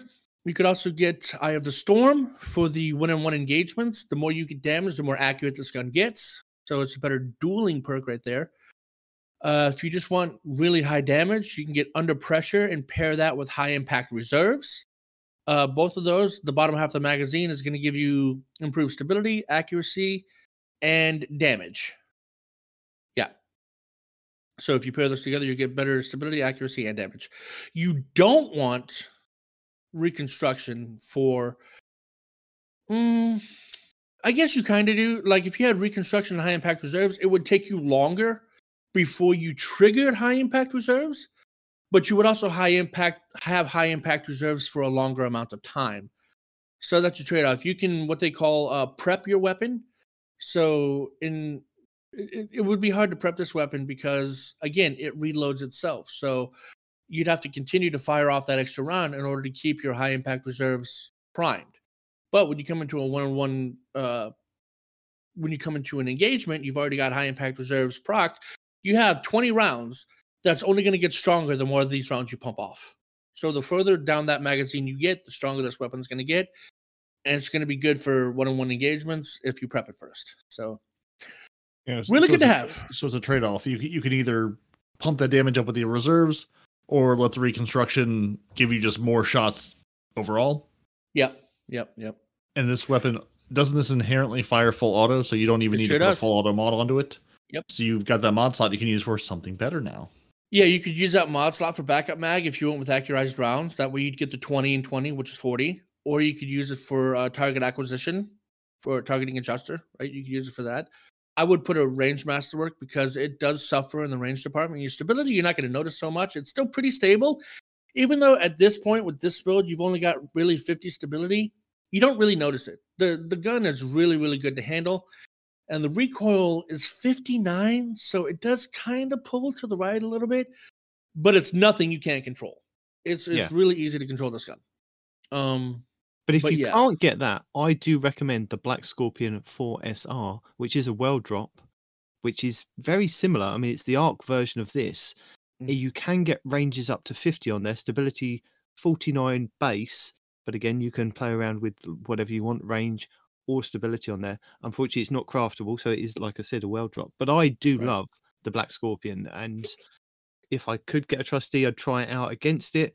But Black Scorpion can roll with Rampage on there, so you could put a Rampage spec. You also get Zen Moment on there, Accurized Rounds, and Hammer Forged, and it's exactly the same. It's a Vice rapid fire frame. So I'm waiting for them to kind of update that perk pool with the Black Scorpion so that it gets that Stinger perk on it. Unfortunately, it's not one of the ones that's been updated with the Vice Stinger perk yet. But yeah, it's a very good scout rifle. I like using that in PvP. And the Trustee is a really good scout rifle too for PvP. If you can max out the range and the stability, you can tag somebody from pretty far. And then you have more rounds than they have health. I promise you. And now This is probably one of my favorite heavy machine guns, but you Titans out there, this is what I call a Titan wet dream, okay? And let me tell you why. So this machine gun is called the Commemoration, right? Base magazine comes with, I don't know, because I've already spec'd that out for you. I'm sorry. Okay, the base magazine is 59. Your base no, not the impact street is, business. No. Your Go base ahead. impact is 41, base range of 58, base stability of 55, handling of 57, reload speed of 55, aim assist of 64, zoom of 16, and recoil direction of 80. And it's a 450 round RPM. There 450 rounds. It's got an 80 recoil. Yep. So you could potentially put a counterbalance to bring that to 95, which is almost vertical. Who's right? putting counterbalance on these days? I'm just saying you could. Yeah. You don't need to, but you could. Good. So, possibility. Oh, I love this gun. And in a minute, you Titans. Is it aesthetically pleasing like all the other guns that you keep telling me? This is absolutely gorgeous. Who needs freaking what do you call that change the appearance? Who needs to listen to massive breakdowns about how good a weapon is if it's aesthetically pleasing? Just go. But what with if it. it's aesthetically pleasing and good? It's a wombo combo. And I have tested this on my Titan whenever I was stuck playing the Titan. That doesn't mean a thing. That So does not mean a thing. You Nobody's testing talking something to you. on a Titan. You shush. Mm-hmm. So first of all, you want to pump up its range and stability to make it as good as you can. So you want small bore in that first column. And then the second column, you want extended mag. And I'll tell you why. Because this also comes with reconstruction. Base magazine is 59, which is going to give you 118 rounds. You put on an extended mag, and that 59 jumps up to 73. Now you've got 146 rounds in the magazine, right? That's it? Hold on. I'm not done yet. You could also put an extended backup mag, which will give it 75. 75 is the max. That'll give you 150 rounds in the magazine, right? Now, obviously, reconstruction. Every few seconds, you're getting 10% of that ammo back. So if you go with 150 rounds, every few seconds, you get 15 rounds back in your magazine. If you're a Titan and you're wearing the Actium War Rig, that doubles. No. So you got the Actium War Rig feeding this thing ammo. You got the base perk feeding it ammo. So you have a 150 round magazine being double fed. You literally, and again, I've tested this, you literally run out of reserves before you have to reload. Mm-hmm. We call that Tuesday. Yeah. And then, of course, if you walk, and then because it's not an exotic, you can also have the sweet business. So 2 for 2, you know? If you never want to stop shooting ever. Immersion, you want immersion? Boom, here's your immersion. And then you tack on Rampage to that. So you get those 3 stacks of Rampage and just keep going with that max damage freaking Commemoration. And you put a range masterwork on that bad boy. You could also just do Dragonfly. So if you want to have 150 rounds and one of these rounds pops an ad that clears the room, even better, right? So what are the rest of your rounds going to do? They're going to feel sad. They have nothing to do. There's nothing left to kill. You have another room, right? There's always another room. But yeah, so you could all. I mean, it's just such a fun gun to play with. It's easy to handle. You get a ton of rounds. It's got some PvP perks too, so you can get no distractions on here. You can get dynamic sway. You can get Zen moment. You can get surplus. And for the next one over, you can get moving target and Eye of the Storm, right? So if you took this thing into PvP, you just got so many PvP perks that make this a good heavy to use. And it takes, I think, 3 rounds to kill a Guardian. With your extended mag, it gives you plus 11 in the magazine, but it does take your reload speed down to minus 18 of what it Who's reloading? I know, but I'm just saying. But it does give you, if you're bouncing around in the air like my son does, apparently, it does give you a plus 10 in airborne effectiveness, which is quite nice. Dynamic sway, if you were interested, improves accuracy and stability while continuously holding down the trigger. That's another good one for it. Gradually increases accuracy and stability up to 100%. Accuracy, cone size, and stability. Takes 0.6 seconds to maximum effect. And Zen Moment is causing damage with this weapon, reduces recoil over time, but I do believe that they've changed that from whatever that was originally going to be called. Or are they changing that in the future? Have I completely zoned out on that one? Which one? Sorry. Zen Moment. Wasn't it one that Mercules was talking about a couple of weeks back, saying that the description on it was wrong? Yeah. Of the two perks, you definitely want Dynamic Sway over Zen Moment. Yeah, but then you're going to get Dynamic Sway. Reconstruction. Huh? Oh, that's right. Yeah, you are. Well, you still get 75 rounds in a magazine. Yeah. You still have 75 rounds to play with if you don't but go if with you had Dynamic Sway, you wouldn't be going too wrong. Right. It's definitely a good backup role. You know what I mean? Mm-hmm.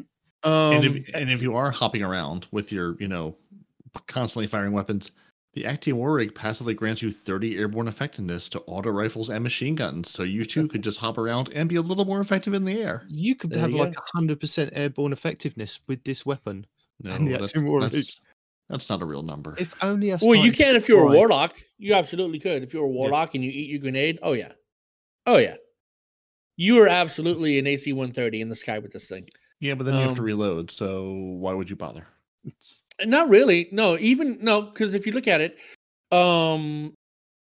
they might have to reload, but if they reload, they're only reloading like 30 or 40 rounds that they've got left in the reserves. They've burned off a lot of rounds while just holding that trigger down.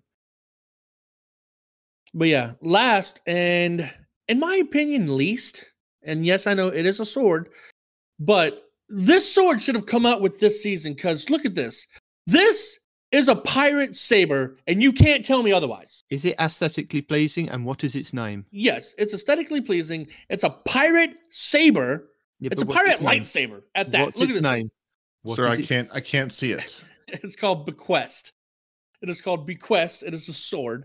And really, as swords go, they all have the same basic perks. This one was unique because at the time, it was the only sword that you could get that would roll with Thresh. And Thresh is every kill you land with this weapon gives you back super energy, right? So you could potentially have Thresh and Surrounded, so you would do tons of extra damage because most of the time when you're attacking somebody with a sword, you're surrounded. So you put Surrounded on and a Surrounded spec mod, you're doing tons of damage while being surrounded. And it lasts for 3 to 5 seconds. After you're not surrounded anymore, you retain that damage buff. So with this sword, you probably want to go with Honed Edge. It's the only perk that gives you extra impact without detrimenting anything else. Swordmaster's Guard increases guard efficiency, guard resistance, and guard endurance, while also increasing charge time and guard endurance. So it gives you a whole bunch of pluses, and it increases your charge time because charge time is, with the changes they made to swords, you have a meter that fills up that gives you max damage on your heavy hit, right? The slower your charge time, the slower that meter fills up. So the fact that you can get Swordsman's Guard increases, you don't need a guard for it, dude. Increases the rate that meter fills up so you can do your heavy attack at max damage faster, right? After that, you have 2 wombo combos. You have Relentless Strikes with Assassin's Blade. Relentless Strikes is landing 3 light attacks within a short time grants sword ammo. So if you're doing boss DPS, every time whack, whack, whack, you hit the boss 3 times, it loads more ammo out of nowhere. This is magic ammo. It just appears from heaven, okay? So that's why Relentless Strikes is good. It gives you free ammo. Breaks ammo economy. It's great. Assassin's Blade. Sword kills, boost movement speed and damage. So it's like Rampage for a sword, right? And then the other combo is going to be Thresh and Surrounded. And again, I just went over those already. So dealer's choice on that one. If you're doing boss DPS, definitely Relentless Strikes and Assassin's Blade. Or Relentless Strikes and Surrounded might be better because you're not killing ads when you're 1v1 in a boss, right? So Relentless Strikes with Surrounded. For ad clear, Relentless Strikes and Assassin's Blade. Or Thresh and Assassin's Blade. Or Thresh and Surrounded. A lot of good rolls you can get with this sword. Again, nobody's really using swords anymore, especially since we got the exotic chainsaw sword. The Lament. Yeah, the Lament. But if you, and then on top of that, we have the Guillotine as well. The Guillotine just overall has better DPS, but it is a good looking sword. It is a pirate lightsaber, and it does have some good perk pulls. Now, The question is, if it's a pirate lightsaber, does it take shaders very well? Does it glow different glows? If I put like a red glow on there, will it be Darth Vader's sword? I don't know. I've never applied shaders to it, or if I have, it's been such a long time. Hold on. You're telling me you have something you've not applied shaders to? I've never really used the sword. But I haven't now. Let me check the shaders. Everything that I thought I knew about you as a hunter has just been ruined for me. Sad panda. Oh no, this one does have a shader, and it does change the glow. My glow went from a bright blue to a silverish kind of gray. No, I need a red sword, because if I'm going to do the hunter look of looking like Darth Vader with the mask, orange, then I need his lightsaber. That's green. So the shaders do appear to change both the hilt of the sword and the glow of the sword. So if you can find the right shader that gives you the right kind of red, you too can be Darth Vader. You can be Darth Vader. Or Dark Vader. There you go. Karmika. There you go. Karmika is very blood red. There you go. Okay. The Karmika shader turns the whole thing into a blood red saber. I like it. Not quite a lightsaber, but I think as close as you make it. Yeah, the back of the blade still has some lightsaber energy going through it, but the blade itself no longer does. Yeah. If you want to keep the lightsaber look, you'd have to remove all shaders, and that's what gives you that blue sheen to the blade. Tring. Overall, good sword. I don't even know what my role is. I have Thresh and Assassin's Blade. I need to farm for a better role. The main reason, sorry. Yeah, no, I was going to say, as far as Deepstone weapons go, or Deepstone Crypt weapons go, that's it. That's all the weapons you can get from the raid, except the exotic, which is the Eyes of Tomorrow. Eyes of Tomorrow. Eyes of Tomorrow is actually really good because you can target multiple enemies with multiple rockets. So we thought it would be good for boss damage because all those rockets would hit the boss, kind of like we thought this was going to be the Gjallarhorn before we got the Gjallarhorn. And it didn't live up to that. But as far as ad clear goes, you can target up to 8 different ads and then fire off, and those rockets go 8 different directions. 8 or 6. So it's like the Wardcliff coil, but it has direction. It has tracking. There you go. It has tracking. Yes. It has a purpose. It does have a purpose, and it does its job well. It really does its job well as far as ad clear. So, yeah. You can clear a whole room instead of just clearing a part of the room. So the main reason why Respawn is going through all these weapons and all the different perks for you is starting next season. So literally December. This is next season stuff. Legendary Deepstone Crypt weapons can be crafted. Yeah, boy. And with that, each encounter has a chance to drop a deep sight version of the raid weapon, and players may purchase 1 per week from the final chest after defeating Taniks. When Deepstone Crypt is the featured raid of the week, encounter drops are uncapped, which means that you can run a full raid and each encounter multiple times, hunting for deep sight drops. And again, the exotic is also farmable, but it drops down to half of its drop rate when you do it this way. Nobody cares, because at this point they're going to be deep stone farming for those deep sight weapons. Yep. And this is the Eyes of Tomorrow. So should I go be farming Deepstone Crypt now in order to save up things to... No. Yes. You should farm it now to potentially get God roll weapons that might not be available after they change it, and to build up your experience, your currency, your raid currency. Or experience in doing the raid. You could get into doing it now and get with teams and learn it, so that when it does come to be farming, that you're more au fait with the raid. Yeah, that's the word. More adept at it. Wink, wink, nudge. Yeah, get it. Yeah. So when it comes to these weapons, there's quite a bit of excitement internally as the team started freshening up the perk pools. We asked one of the resident sandbox experts, senior designer lead Chris Proctor, about the approach. When updating the perk pools on older weapons, our goal is to keep our most beloved combinations and drop the rest to make room for the new perks. With the Deepstone Crypt specifically, we're looking at new perks that synergize well with the perks that originated with the Deepstone Crypt. So they're saying, we're going to keep these, we want things to work well with them. So reconstruction, recombination, redirection, shouldn't be going anywhere. The Shouldn't. new perk combinations could look like Reconstruction and Focused Fury, or 4 times the charm and Redirection. They're looking for opportunities to add perks to weapons that have never had them before, and we've created quite a few new perks since Beyond Light shipped, and we're excited to see how players mix and match them for their builds.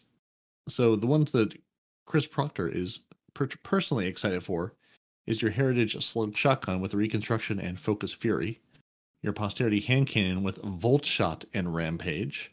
Ooh, no, but it looks like you're losing out on the Reconstruction if you go with Volt Shot. That's sad. Reconstruction with Volt Shot would have been no, because it's counterintuitive, right? You want to reload with Volt Shot, don't you? But Volt Shot once it hits with the Rampage. And Trusty Scout Rifle with Rapid Hit and Incandescent. No, so Reconstruction and Incandescent would be way better. Well, I mean, PvE, PvP, it depends. But yeah. And they also took this opportunity to create a new origin trait for the weapons Bray Inheritance, which they don't say what it is, but that's what the origin trait is going to be called. Wait, did Proctor just say that Reconstruction is going to be a crafted trait? Enhance! Owners of Beyond Light can start crafting these weapons starting December 6th, 2022. And they'll see you in space next season, Guardians. So if you're wondering what Focus Fury is a perk on a gun which, dealing half of the magazine as precision damage, grants this weapon bonus damage for an improved duration. The shot count is reset whenever the weapon is reloaded or stowed.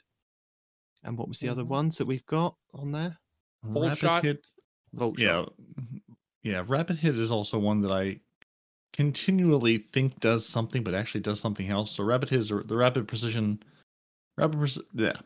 precision hits temporarily increase the stability and the reload speed of the weapon. And Volt Shot is basically get a kill, reload, and then you can chain lightning damage to people when you kill them again, which I think is a precision kill. And then Incandescent spreads Scorch to everyone. Yep. Volt Shot says reloading this weapon after defeating a target overcharges this weapon for an improved shot period. Yeah, causing it to jolt on its next hit. So basically it applies jolt to the target on the next hit. So yeah, you're playing Trials, you've got people grouped up together, you volt them, it's like you're going with Dune Marchers and chaining lightning to them. Makes them very unhappy. So if it's on a sniper, does it work a bit like the Cloud Strike? Not quite as potent, I don't think. Yeah, not quite as powerful. I don't think you're getting kills from the Volt Shot, but you're getting, you're doing enough damage to at least, move them around and make them scurry. And probably, if it's on a sniper, killing that person you shot with it. And weakening the other two potentially. The Cloud Striker is the exotic sniper rifle that you can get from doing the Empire hunts on Europa. Yeah, this is a poor man's Cloud Strike, is what that's going to be.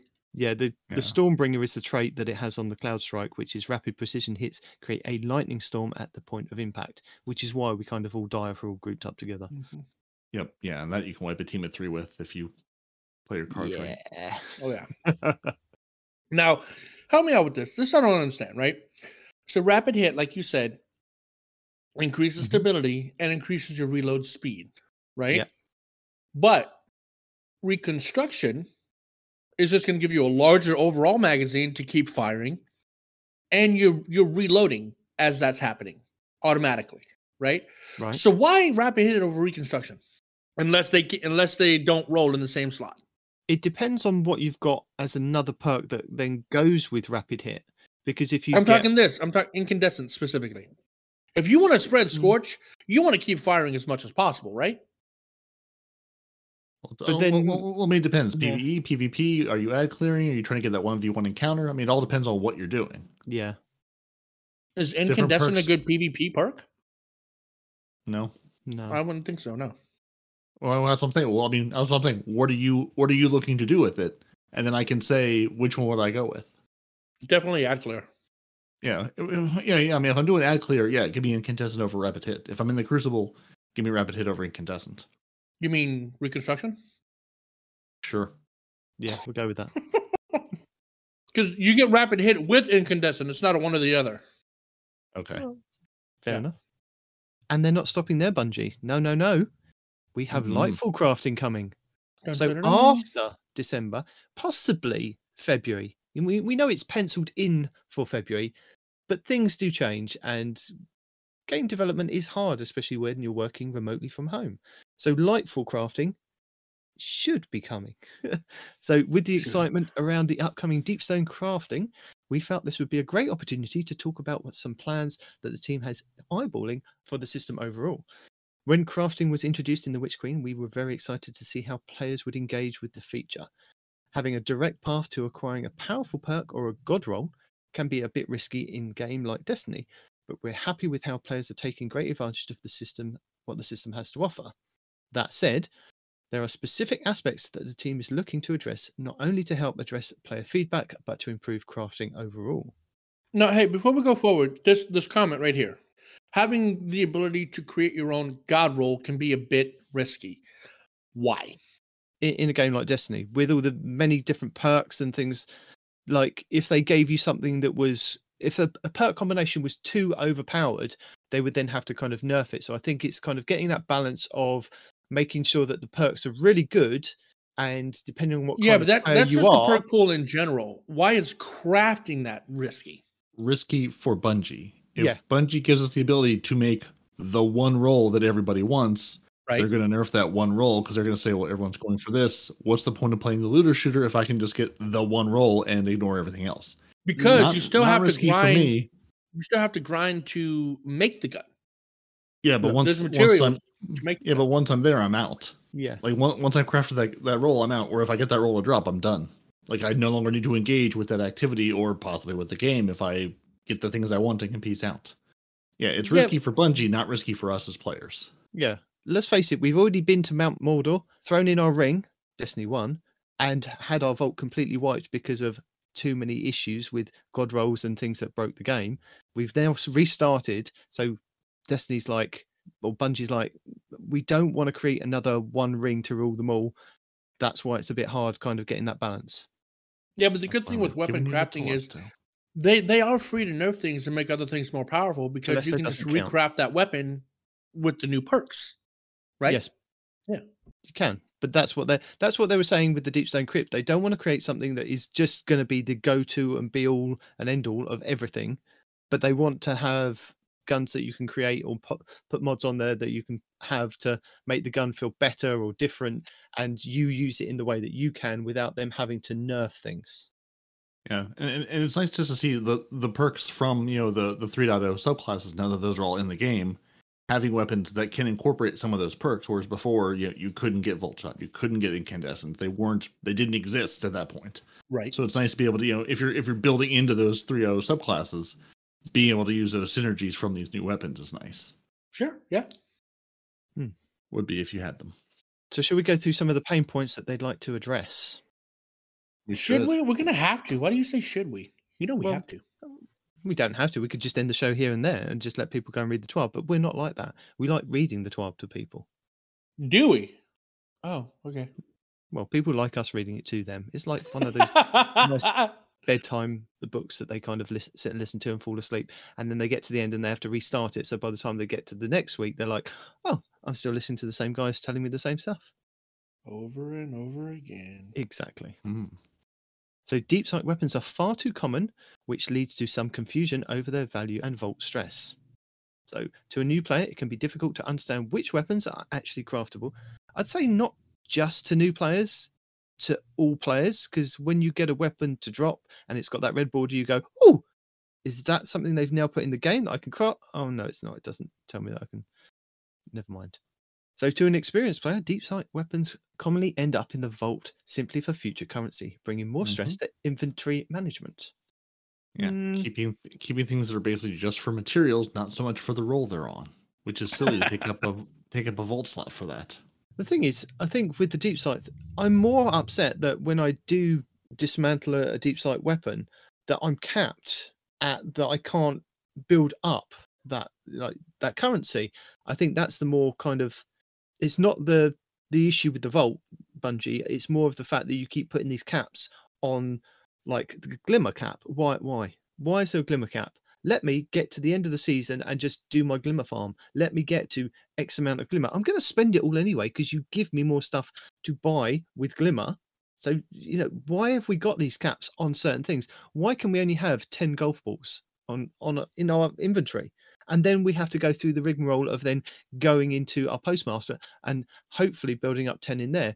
If we can get to that point, you know what I mean, and like experienced players. Why are these caps? That's the issue. Not that we then have to then throw them in the vault. I'm not so concerned at that point, because if you're playing the game enough to cap out your crafting materials, to then you don't need to throw them in the vault. It's the caps, Bungie. It's not necessarily the vault being filled up with these red borders. Piggybacking off your point, right? The crafting weapons, I think, is better overall for the game, because you don't need to have 8 different rolls of the same gun, because you never know what's going to be nerfed or buffed, right? Having that one craftable weapon that you can go back and change as these nerfs and buffs happen drastically resolves a lot of vault issues. You know what I'm saying? Yeah, but a lot of people are hanging on to multiple weapons of those things, multiple versions anyway. And the craft, I mean, and there's the weird dichotomy between I'm a looter shooter, but I can craft things now. So why am I trying to loot anything else if I can craft the one I want? You still have to loot to be able to craft it, though. But at the moment, once I've done there, why do I ever care again? Yeah, but it's not instantaneous. It takes a while to loot this stuff. And Deepstone weapons, the only way you can get the currency to level up Deepstone weapons is by dismantling raid weapons. So unlike all these other weapons where you can just build it up because you just have the currency from the world drops, raid weapons are different. For raid weapons, to build up a raid weapon, you have to have a currency that you can only get from dismantling raid weapons. Yeah. Right. Yeah. Yeah. Raid weapons are outside of this conversation a little bit, but yeah, because they have extra requirements. But if I've gotten my Brigand's Law sidearm exactly how I want, why would I ever look at any other Brigand's Law that drops the rest of the season? Exactly. That's exactly my point. That helps storage economy. And if they're not going to give us increased storage, then they need to give us storage economy. And I think this is a good middle ground. Well, no, I think the problem is that we've got all these previous weapons that aren't craftable that we keep in our vaults. We also keep, exotics around in our vaults for doing different things.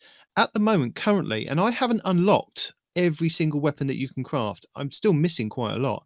At the moment, I have 28 crafted weapons on my person or in my vault. And I think that's probably even half of what's available. Probably even less than half. Let's say that there's like 50 items because I haven't got any of the raid ones. And there's like two or three raid ones now that you can kind of craft. And you've got all the season ones in there. Each season there's crafted from the Witch Queen. So it's just like there's about 50 weapons that you can craft. So that's 50 slots that you've got crafted weapons. Plus you've got all your other things if you've got all of those exotics in there as well. That's what's taking up a lot of vault spaces, that every season we're going to give you more craftable weapons. So here's another lot to kind of fill your vault up. Yeah, but still, I mean, even with that, that's still overall less weapons than if you couldn't craft them, right? Having 1 or 2 craftable weapons that you can change into whatever god roll you need is better than having 8 of that weapon in your vault because you don't know what's going to be good or bad. It's still overall better storage economy. Even, yeah. I'm not saying that it's not, but what they're telling me is filling up my vault isn't what's filling up my vault specifically. And do you guys keep the red bordered weapons? Have you filled up your vault with red bordered weapons, or have you? No, I once a week I'll load up Shirochi and just take all the red borders into Shirochi and get them all done in maybe an hour. Why don't you just dismantle them? I know you get less stuff from it. That's why. The more that you get the red borders to drop, they're just, and let's face it, these aren't even red borders that you can craft. They're just red bordered weapons. You could dismantle it and get like a third of the cost, but it just maxes out really quickly. Yeah, you just made your own point because you don't get as much. And when you craft as many weapons as I do, because I do craft a lot of raid weapons, you need as much currency as you can get. How many crafted weapons? Because Demon's got 28. I've got 31 crafted weapons in my vault. See? How many crafted weapons do you have? Just out of curiosity. All right, let me show you. You can do it's just put crafted into Dim and it'll tell you. Is crafted? It'll tell you just the total in the search bar, so you don't have to count them. But that's what I'm saying, is that things like this, if they take the cap away from what you have to, like the crafting cap. Surely that would alleviate the pressure rather than just adding more deep sight weapons. Yeah, totally. I mean, I've got some in my vault now. Some of them are because they're actual, like Dim says, it's a good weapon. I should hang on to it. And there are ones I'll go use, but I have some that I've just tossed in the vault going, you're fodder. Like, I'm at the cap for craftable, I'm at the crafting materials cap, so I'm not going to just delete it and not get anything from it. People drive me. We were having me and PP Pants last night were having a conversation about you guys, right? She and I. PP what? PP Pipe. That's right. PP. I was playing with PP Pants a minute ago.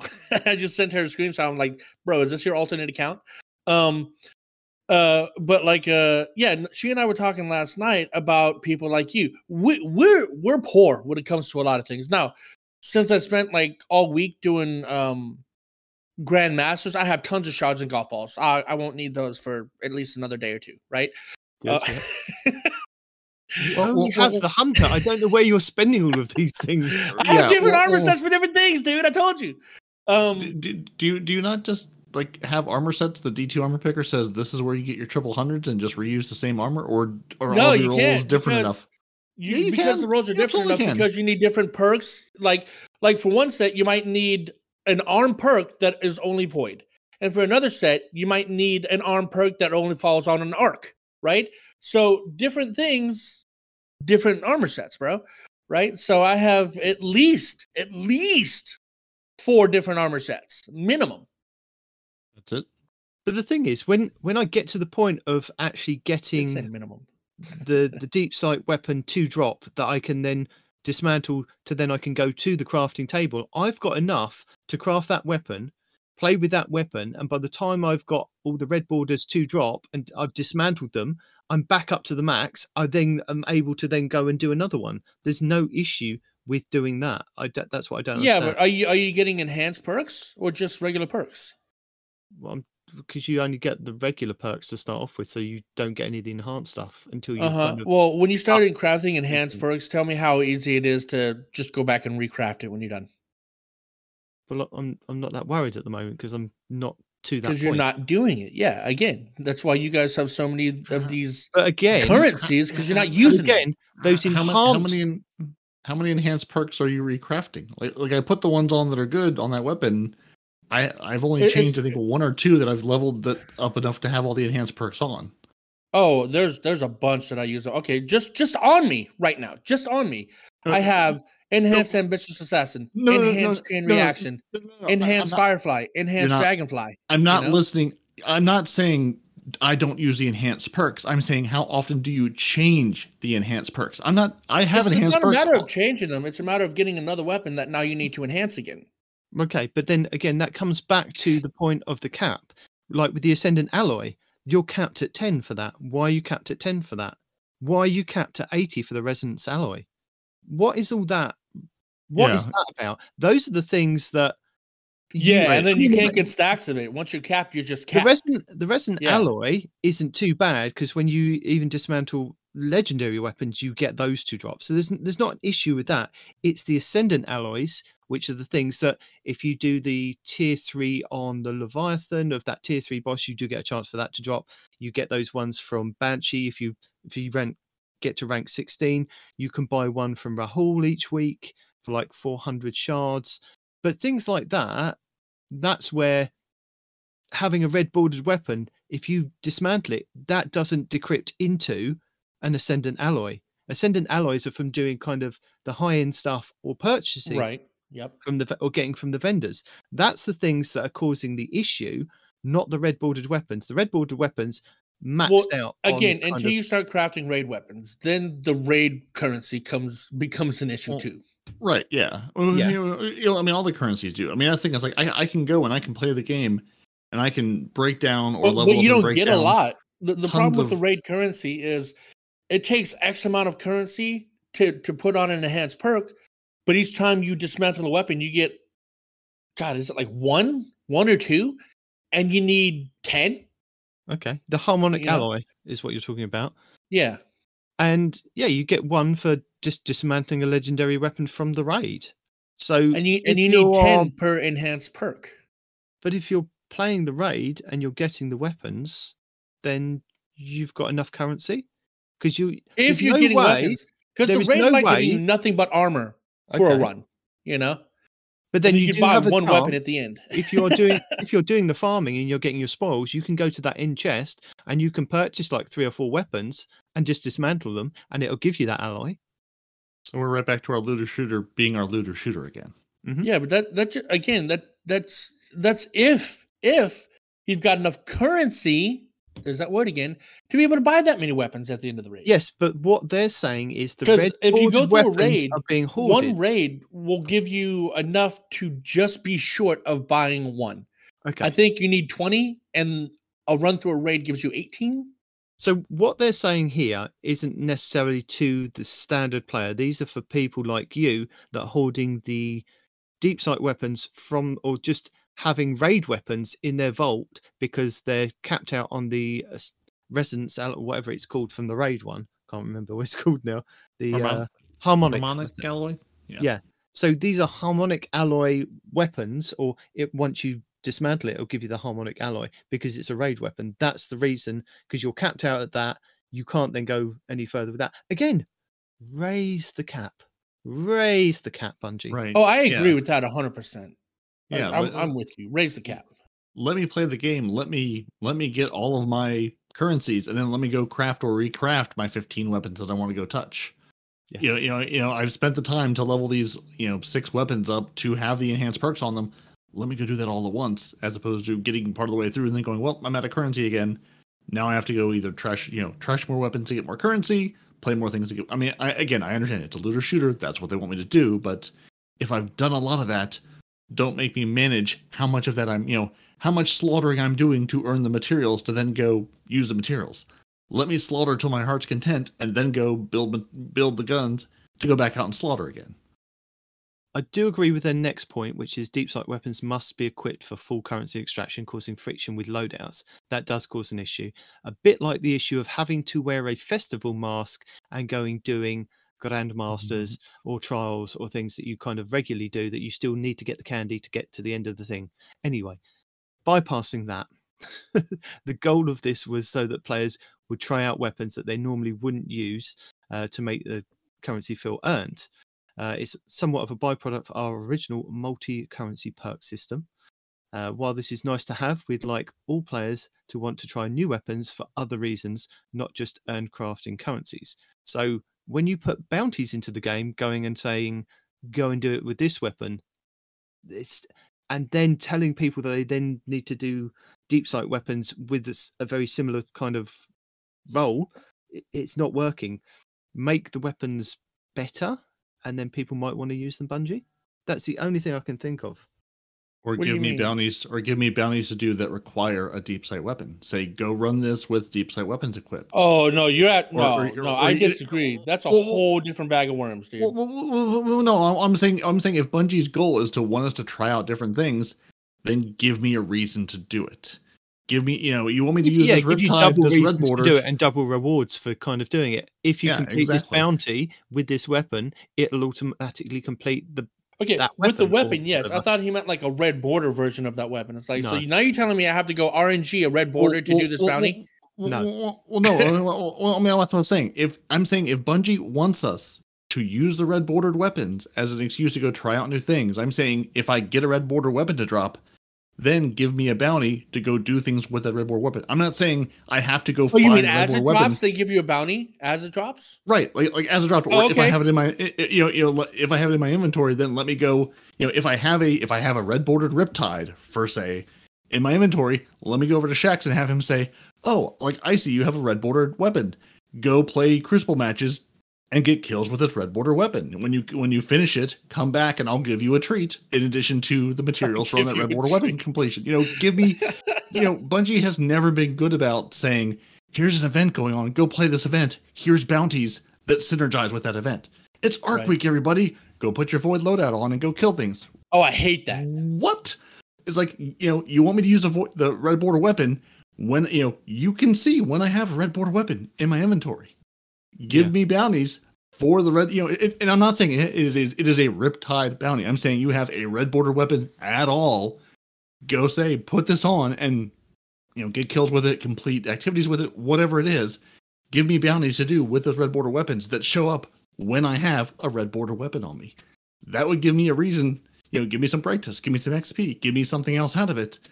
That would give me a reason to actually use any of these red border weapons I get, as opposed to deleting them immediately or infusing them immediately, because I just don't care enough to go use them to fully fill them up to rip the materials out of. I'll just wait for the next one to drop and rip that one out stacks, too. Talking about stacks, what's the deal with giving you a stack of 1 when it comes to mementos, right? I did so many freaking GMs this week, and I got 1 memento to drop. Yeah, and I was like, dude, WTF? And he goes, yeah, you can't get another one until you've used the one you have. I'm like, what? Yeah, go put it in a weapon. Yeah. Yeah, but like, I mean, yeah. Why a stack of 1? Well, yeah, I mean, completely agree with you, but yeah. Yeah, I mean, all the materials give us the ability to have more of them. Period. Full stop. Yeah, and I think the other thing with it, I know they're saying deep sight weapons, but it's also to do with the crafted weapons. The deep sight weapons, I haven't got an issue with kind of getting done and completed as much to, complete them and maybe put them in the vault for like the currency, like they're saying. But it's the crafted weapons that are the things that take so long to get up to level 16 to get them fully unlocked to be fully crafted. Disagree. No, you're not doing it right. Yeah, but I don't want to go to Shirochi and spend the day efficiently. Yeah, but it's so efficient. Yeah, but it's so dumb. I don't want to go in a room. You don't spend a day. It also depends on the perks that you can get. If you can get one that's got Firefly, you're done with that gun at level 20 in like 30 minutes. Yes, or I could just go play the game. Okay, I haven't got Fallout level time to play.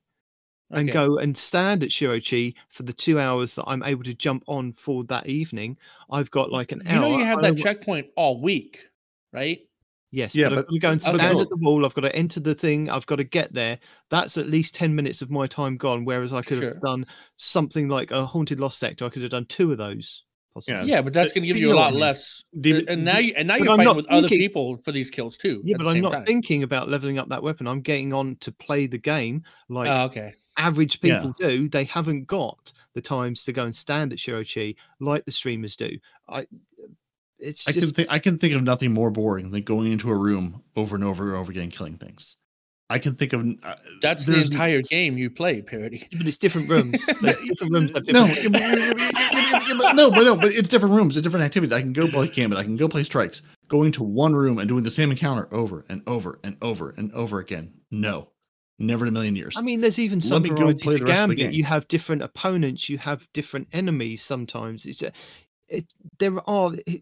slightly changes each time that you play the game. So you just never know what you're going to get. Shirochi, you walk into a room, you tether, you shoot, you blah blah blah blah blah. You die, you plant your flag, you go back again. It's like mind-numbingly boring. Sorry, why is the Titan talking about tether? Excuse me. Because that's the efficient way to kind of do Shirochi. You have to do it on the Hunter. Fallout said. Yeah, Fallout told me. Yeah, I can think of, again, if that's what you want to do, great, go for it. I'm not going to tell you not to. No. I'm just going to say I will never do that. Yeah, but no, I mean, if your goal is to level up the weapons, like you have a ton of red weapons, and it is your goal to level them up. Yeah, put them all on your person, drag your butt into Shirochi. I mean, because even with special and heavy weapons, you have a flag that you can plant. Boom, right there. So yeah, if you just want to play the game, sure, I agree with both of you. It sucks if you just want to play the game. Now you got to level up these weapons while fighting with other people to get kills before they kill the thing that you need for your weapon. Yeah. It's bad. Yeah, but at the same time, you could also just go Shirochi and wipe it out in an hour or so. All of your weapons. Even say that farming the encounter like Shirochi is very efficient method for leveling. While this can be fun for some, it is tedious and provides no useful benefit to the player or the encounter. There are no methods for increasing a weapon's level outside of equipping it. So, as mentioned in our sandbox Q&A, crafted-based raid weapons outclass adept raid weapons, and they want to maintain the value of adept weapon reward drops from master raid content. Yeah. Well, remember D1? We had the weapon leveling system, but we had a currency that we could also choose. You could either go level up the weapon, or B, there was a currency that you could artificially level up the weapon. Motes of Light. Yeah, that. But what I'm suggesting is you do a bounty that says, do a bounty for this specific gun, and it will give you X amount towards a deep sight once you kind of complete it. Sure. That way you could kind of say it says a fusion rifle, get like 20 fusion rifle kills. Once you have done that, you put on your deep sight weapon and you've completed it. You push the button, it says, complete, you've got your XP. It also then completes a bar of that deep sight weapon, or the amount of deep sight weapons that you've got on there.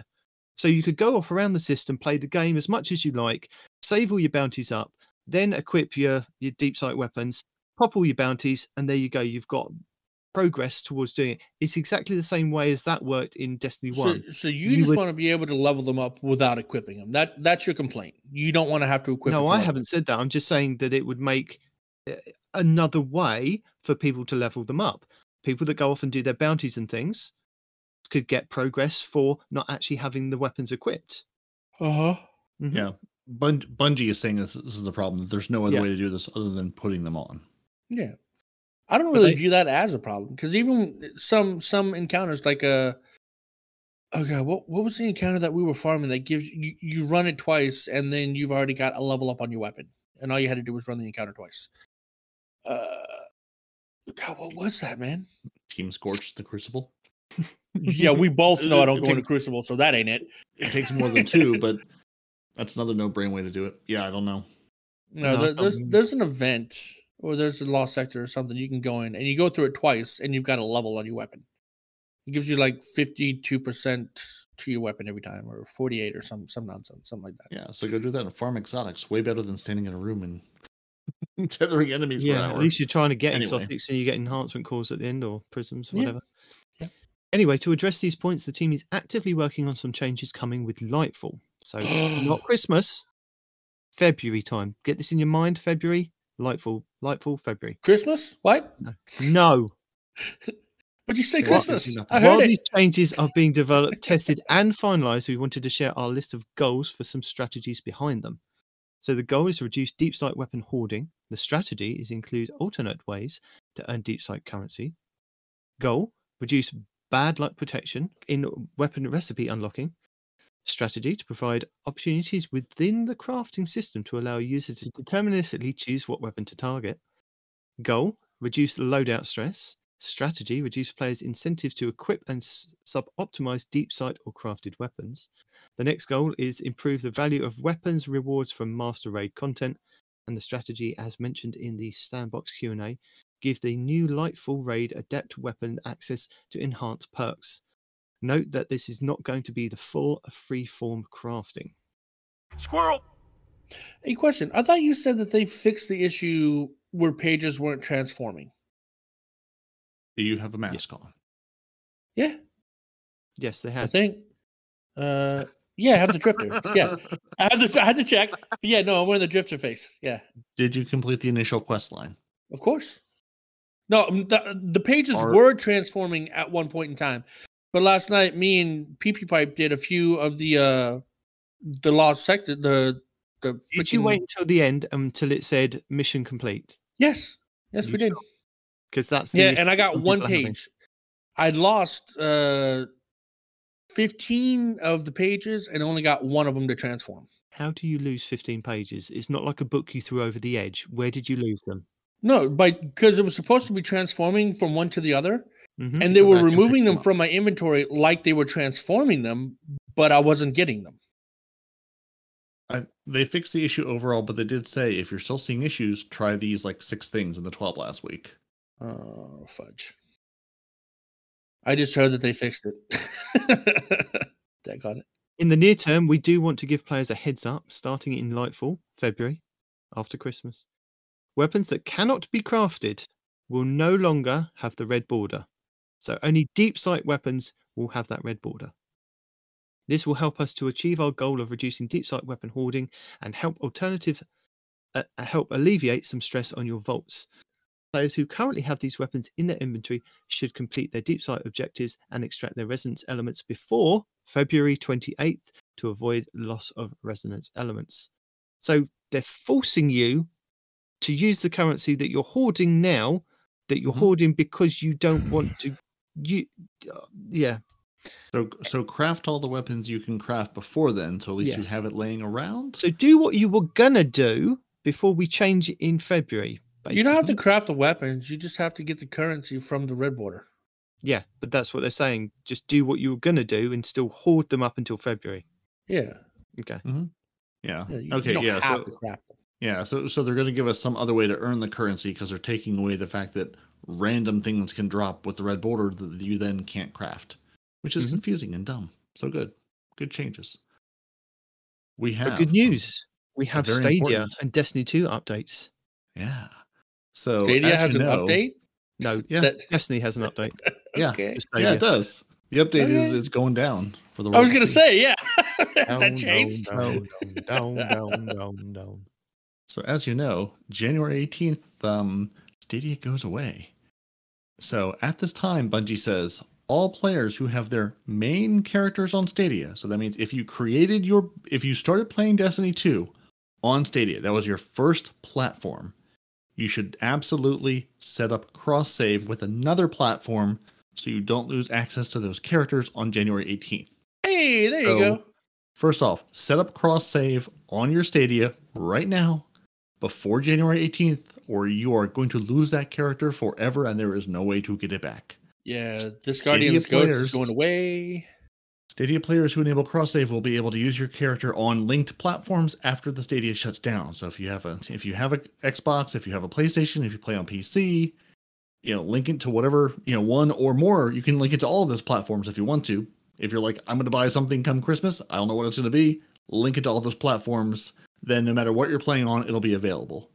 So absolutely enable cross save before January 18th. Otherwise, if you do not do this, on January 19th, you will lose access to your character, your items, your emblem, your Bungie.net account, all of your Eververse purchases, and your access to season passes. After January 18th, players on Stadia should not ever deactivate cross-save for any reason. Doing so will result in a complete loss of characters. Ooh. So if you started the game on Stadia, turn on cross-save, set up cross-save to something else, and never turn it back off again. Now that sounds misleading. Look right there what you said. You'll lose access to your to everything. Yeah, but yes. Before you had to buy DLC for the platform. Now, you might be able to access the gear that you've got from DLC that you don't have on that platform, but and I know this because this happens to me and Micah all the time because he owns all the stuff on Xbox and almost none of it on PC, right? Mm-hmm. So when I go to start an activity on PC, even though he's got it on Xbox, it says he needs to buy it again on PC. Right. From what you just said, it sounds like if you cross save with Stadia, the DLC goes with you. That's what it sounds like. No, what they're saying is that at the moment you just need to cross save, and they will work out the finer details for you that have bought it on Stadia, but hopefully by January. So right, but he says if you don't, you'll lose access to, and one of the things he said you'll lose access to is the DLC. Mm-hmm. Is yours? Yeah, because you've.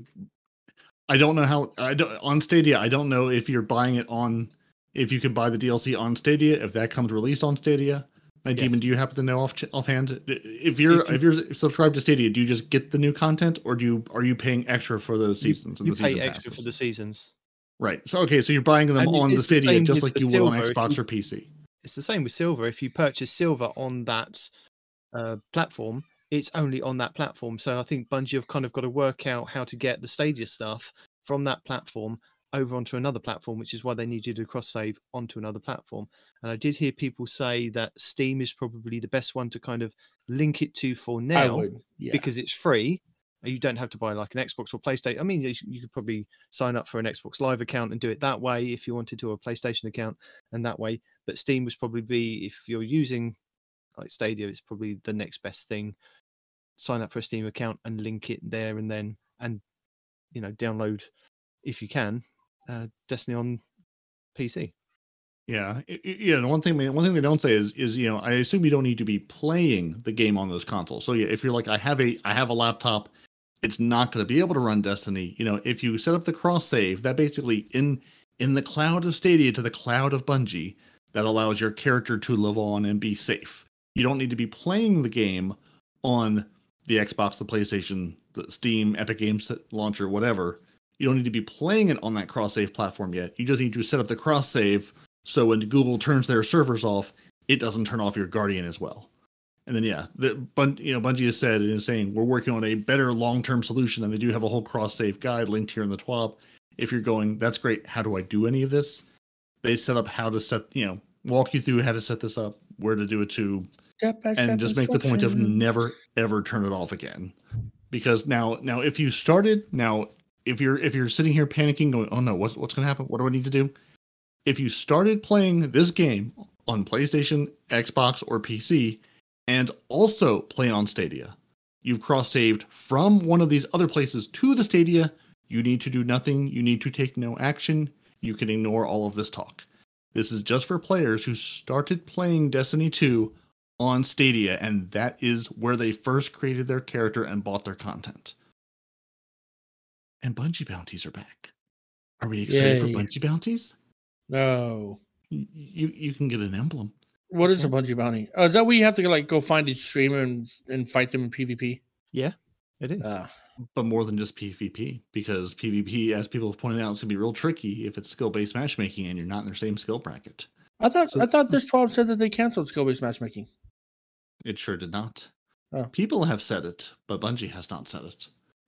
Bungie has said they're looking at it. And they're tweaking it, like they said that they were going to do when they introduced it. I'll introduce you. So, when the Bungie bounties first formed, these primarily took place in PvP activities. And for this go, we're opening the funnel just a little bit. So, starting November 1st, we'll be hosting Bungie bounties across multiple game modes: player versus player, player versus enemy, player versus enemy versus player. Sadly, no player versus map. Very disappointing. Player versus that's in the raids, dude. You haven't been to the raids yet, but yes, there is a player versus map. There's a player versus mechanic. There's a player versus Bungie spaghetti code. It exists. We turned a raid into a player versus player activity by 3.5 manning it. So I mean, that's how we roll. Yeah. So there'll be a little bit of Crucible, some strikes, some Gambit, and even a bit of seasonal content for you to engage in. If they're even looking to have some bounties take place in the Haunted Lost sectors. So there's a whole list of people. Basically, the gist of this is there's a whole list of people in different activities and different time zones and dates. If you happen to match with one of these people, and I know in PvP they did it where if your team won, that you got a copy of this lovely Bungie bounty emblem that looks like sort of an Olympic Games style. It's got the rings, got the Bungie logo, got a big nice sword across the top. It's like the red, white, and blue logo, or nice. red, white, and blue color scheme. So, the rules are a little bit different because, again, PvE activities and PvEVP activities are now in the game. Gambit. So T-Rex is talking to you about letting the people know that your silver will not transfer over from Stadia to anywhere else, though. If you have silver, spend it. We did say that. Yeah. Did you? Yeah. Everything. So if you're saying I would like a Bungie bounty, I've got time to play during the day randomly. So how it's going to work is if you're on the same team, you're tasked with helping the Bungie, or I'm sorry, if you're on the same team, you're tasked with helping our bounty achieve victory. If you're matched against them, you need to try your hardest to defeat them in battle. And if you're in a PvE activity, you just must complete the activity to be eligible for the emblem. So just do the thing. So there's a whole schedule we're not going to read to you because really you're going to have to look at this and figure out in your time zone in your country where and when this is. But basically on November 1st, there's a nice combination of Vanguard Ops, Catch Crash, Haunted Lost Sectors, Control. And that runs from 5 a.m. Pacific time to 7 p.m. Pacific time. So the whole day. So Night Demon, that's 12 UTC to 2 UTC for you. So way late in the evening if you can get on and stink some time. Yeah, I'll try. And then run. Do they not have European versions of this? Well, that's the thing. They don't. Well, they've listed the players by their Bungie tag, so it's like the first person is Tuxedo pound 0757. I don't know what or where this person plays.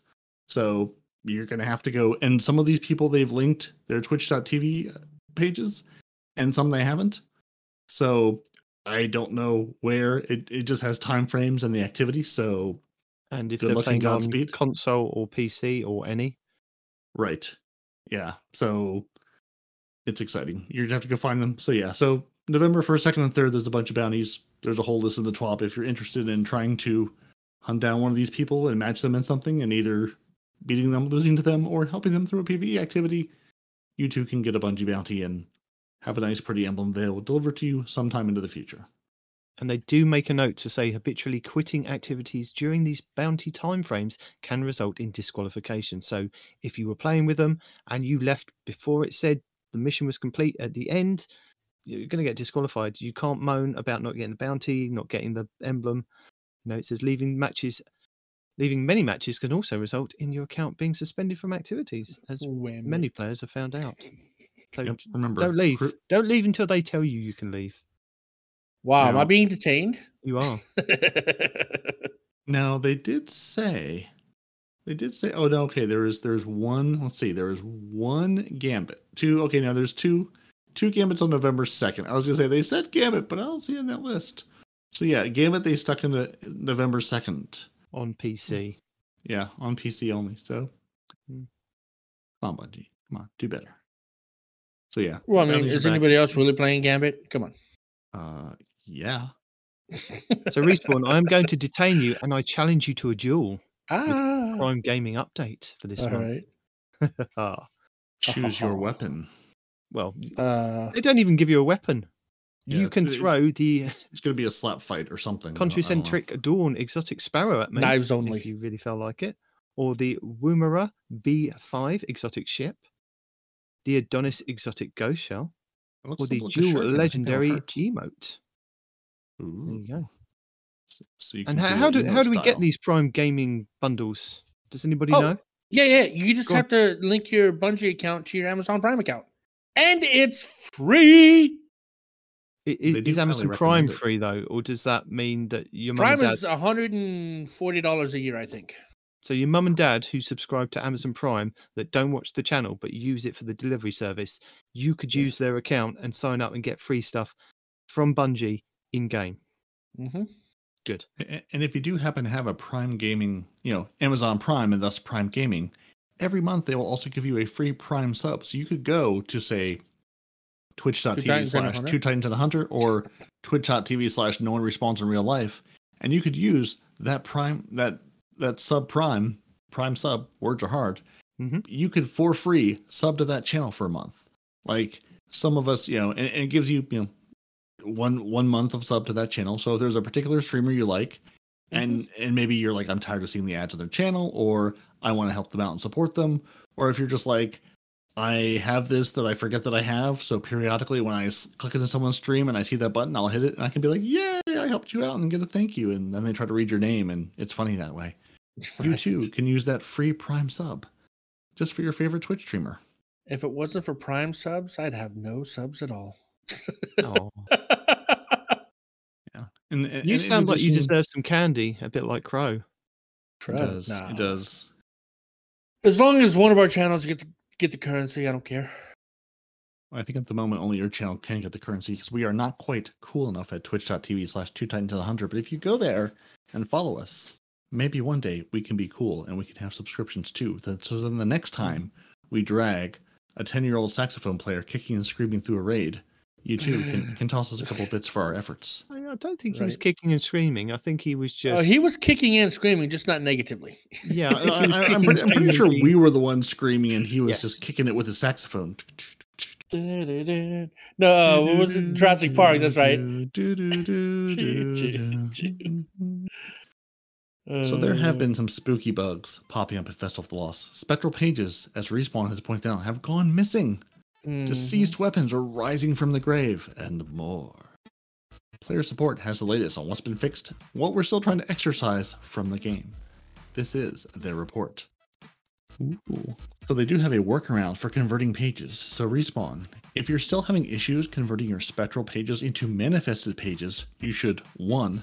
Obtain the Gone But Not Forgotten quest from Eva Levante in the tower. Already finished it. 2. Are you wearing the Masquerader's helm with a festival mask? Yes. Excellent. Do you have at least 3 free spaces in your character's inventory? No, I have 2. Well, that's Well, where you're I'm going to need struggling. at least 3 free least 3? spaces in your inventory, and I'm guessing in the section there Oh, I do where have all 3 of now. your Okay. all of your currencies sit and live. I don't know why you need 3. I guess one to have one to have the first page, one to have the second page, and some it's room like for that that- transformation to happen. Yeah, Yes, it's like the exactly. proverb with getting the scorpion across the pond with the frog and going on people's backs. Or was it the goat and the It was the wolf scorpion and on the sheep? frog. I Yes, don't that's No, you had it correct. right the first time. Yeah. And 4th, do you have spectral pages in your inventory prior to Absolutely. entering the Haunted Lost Sector? So yes, so 3 spaces. Not 1, not Yeah. 2, but 3 spaces. Yeah, before I deleted my Umbral key, I only had 2. I have 3 now, but this whole time I only had the 2. Okay, so all right, fair Yep, enough. so that is probably where your pages went, and probably where other people are also having problems, because you would think I have 2 spaces for these, but nope, you need that 3rd space for the conversion. Gotta have it, man. Now, Gotta have if you've done these things and your pages are still not converting, you may need to clear their consoles or PC's game cache, complete a strike, or obtain more spectral pages. So I'm not Just want you sure. to pay a strike. I'm not sure what completing a strike has to do with this, but maybe that's like getting that. Maybe there's something that's not completed, and if you complete a strike, it'll give you that completion of Yeah. activity. Yeah. So Pick any code. Yeah, turn things off and on again, run a strike, or get more spectral pages. So yeah, Did they use the Windows? Is Destiny Windows embedded? Oh goodness. and then after you do those things, you can complete a Haunted Lost Sector. Note that not all your spectral pages will be converted into manifested pages, but some of them should be, and you should be able to actually have them afterwards. Is it a 1-for-1? Or do you have to use like 2 spectrals for one of the other one? Like, are they 1-for-1 transformations? 1 for 1. Yeah, that's what I thought. So next Tuesday, November 1st, when our Bungie Bounty start, we're also getting hotfix 6.2.5.2. It's going to be released, you guessed it, 9 a.m. Pacific in the morning. 45 minutes later, the game gets kicked offline. 15 minutes after that, the hotfix rolls out across all the platforms and all the regions and all the land. And then we An get to hour find out later- what's broken. Yeah, an hour later, Destiny 2 maintenance completes, and all your apps should come back online. Remember, when the game is offline, so too are the APIs, and so too are all of your apps. So that is when you want to listen to your podcast and catch up on your YouTube watching for Destiny. Yeah. And then we can tell you what's going to be broken when the game comes back online. Because right now, I can tell you the following things are broken. Certain shaders may apply textures incorrectly to pieces of Festival of the Lost mech-themed armor sets still. Once resolved, they will display differently on the armor sets. The Sundered Flesh shader applies coloring inconsistently across the gear. For some reason, a Season 16 emblem dropped from Week 10's intended Authority seasonal challenge. It just wanted to be fancy. Sounds good to me. The All Pages Manifested message appears for all players upon entering the Lost Sector. This message is inaccurate and should only appear after completing the Lost Sector. Players are not losing any pages when the message appears, but you do still need to stay until the Lost Sector says your event is complete, or you will not get credit and you will lose pages and you will be sad. Mm-hmm. And Super finally, sad. the source of the retrograde Taurer exotic ship is inaccurate. Those are what we know is broken. If you want a whole list of what's broken, the known issues article is linked to the show notes, or you can move on with life and not care because most of you do. And that's fine. We don't judge. So the What I- retrograde Torah is the exotic ship that is available in Eververse. So I'm guessing it's saying that it's available somewhere else that you could probably get for free. But I do know it's coming up for Bright Dust next week if you do want that one. Which ship is a retrograde tour? Is that the bus? It's the mystery The bus machine. minivan one? Yeah. Mystery machine? Yeah.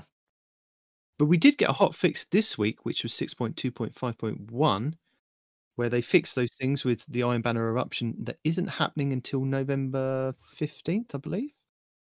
I keep They getting did the fix date those wrong. things. I know it's not next week or the week after, it's the week after that. Yeah, I think They that's our they week of finished some Thanksgiving. seasonal things. Players were prevented from picking up the ships of the ship stealer relics in the helm. An issue where your week 7 seasonal challenge Shaper 2 was significantly harder to achieve than the other challenges in order to gain your repute.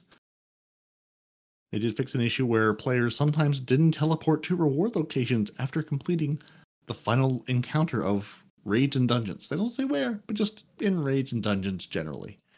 Yeah. Raids and dungeons I think we all know where. Yep.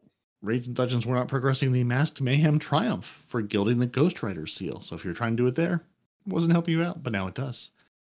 In your gameplay and investment, the enhanced repulsor brace was not stronger than the base perk. Now it is. And it's a good thing they fixed the Mindbender's Ambition Adept that wasn't dropping with 2 perks in the left trait column, because it's coming up again, and it needs to work this time. They fixed an issue where the Arbalest Electromagnetic Execution ornament would flicker under some conditions, which I really think it should, just to make that weapon a little harder to use.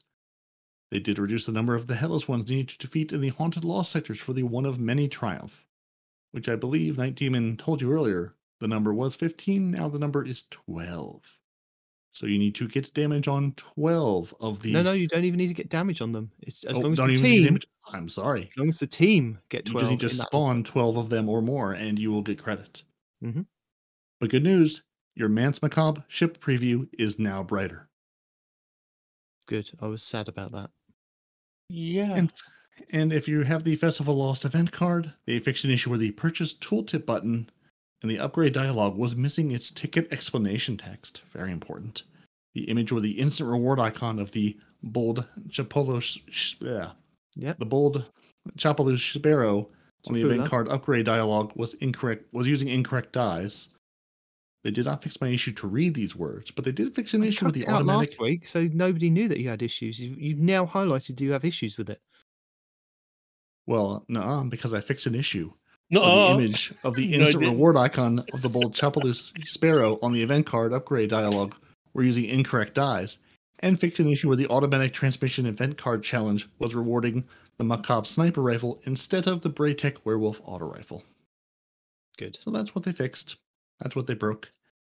And the reason I decided we should go to the hotfix and tell people about that is because we're going to bypass all the movies of the week and all the art of the week, because I don't want to trigger a rant that is going to last 6 hours about mech armor. So we're just bypassing that. If you want to go and check out all the mech stuff in the TWAB, it is really nice, but Respawn doesn't want to hear about it. So, sorry. He doesn't want to be a spooky, scary skeleton. But no. I do appreciate Lego and Ascendant Nomad doing their macabre sketch, which I enjoyed this week that they have in the TWAB. And the Drifter's there, which so most of you are just going to scroll right by him anyway. And wow, show him some love.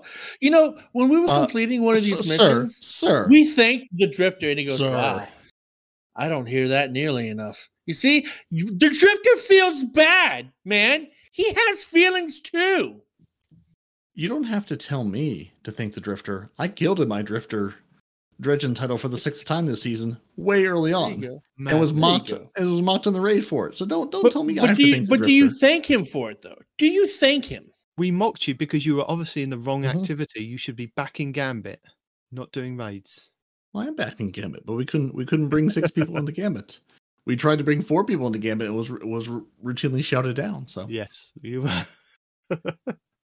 Yeah, I saw that thing. Y'all want to play Gambit? He goes, "Nope, I'm out." I was like, "Wow, did not sign up for this. I will Sherpa this 10-year-old child through this raid until I'm blue in the face." But Gambit and Crucible, absolutely not. Yeah, that's his limit, right?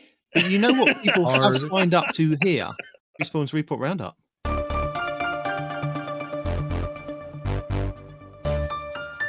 All right, first things first. For episode 197. We have Destiny Overview. I've never seen that before at Destiny Overview. Reminder, these weapons are leaving their loot pools by the end of the season. You got to catch them all. We are losing Duty Bound Auto Rifle, the Silicon Neuroma Sniper Rifle, the Reed's Regret from Trials, the Aisha's Embrace. The Reed's Regret is the Linear Fusion. Yeah. The Aisha's Embrace is Sniper? Scout Rifle. So... And from the Iron Banner, you're losing the Reese Walker shotgun and the Forge's Pledge pulse rifle. If you don't get them, you won't get them. Okay. This one is from Lucky. He says, future nerf coming to Arbalest and Lorenz Driver, but they will not be disabled, Bungie confirms. Thoughts? He's referring to Cool Guy and DMG's conversation. How likely is a How likely is a PvP only disable of Arbalest and Lorenz? DMG says, at this time, we are not considering a PvP disable for these weapons.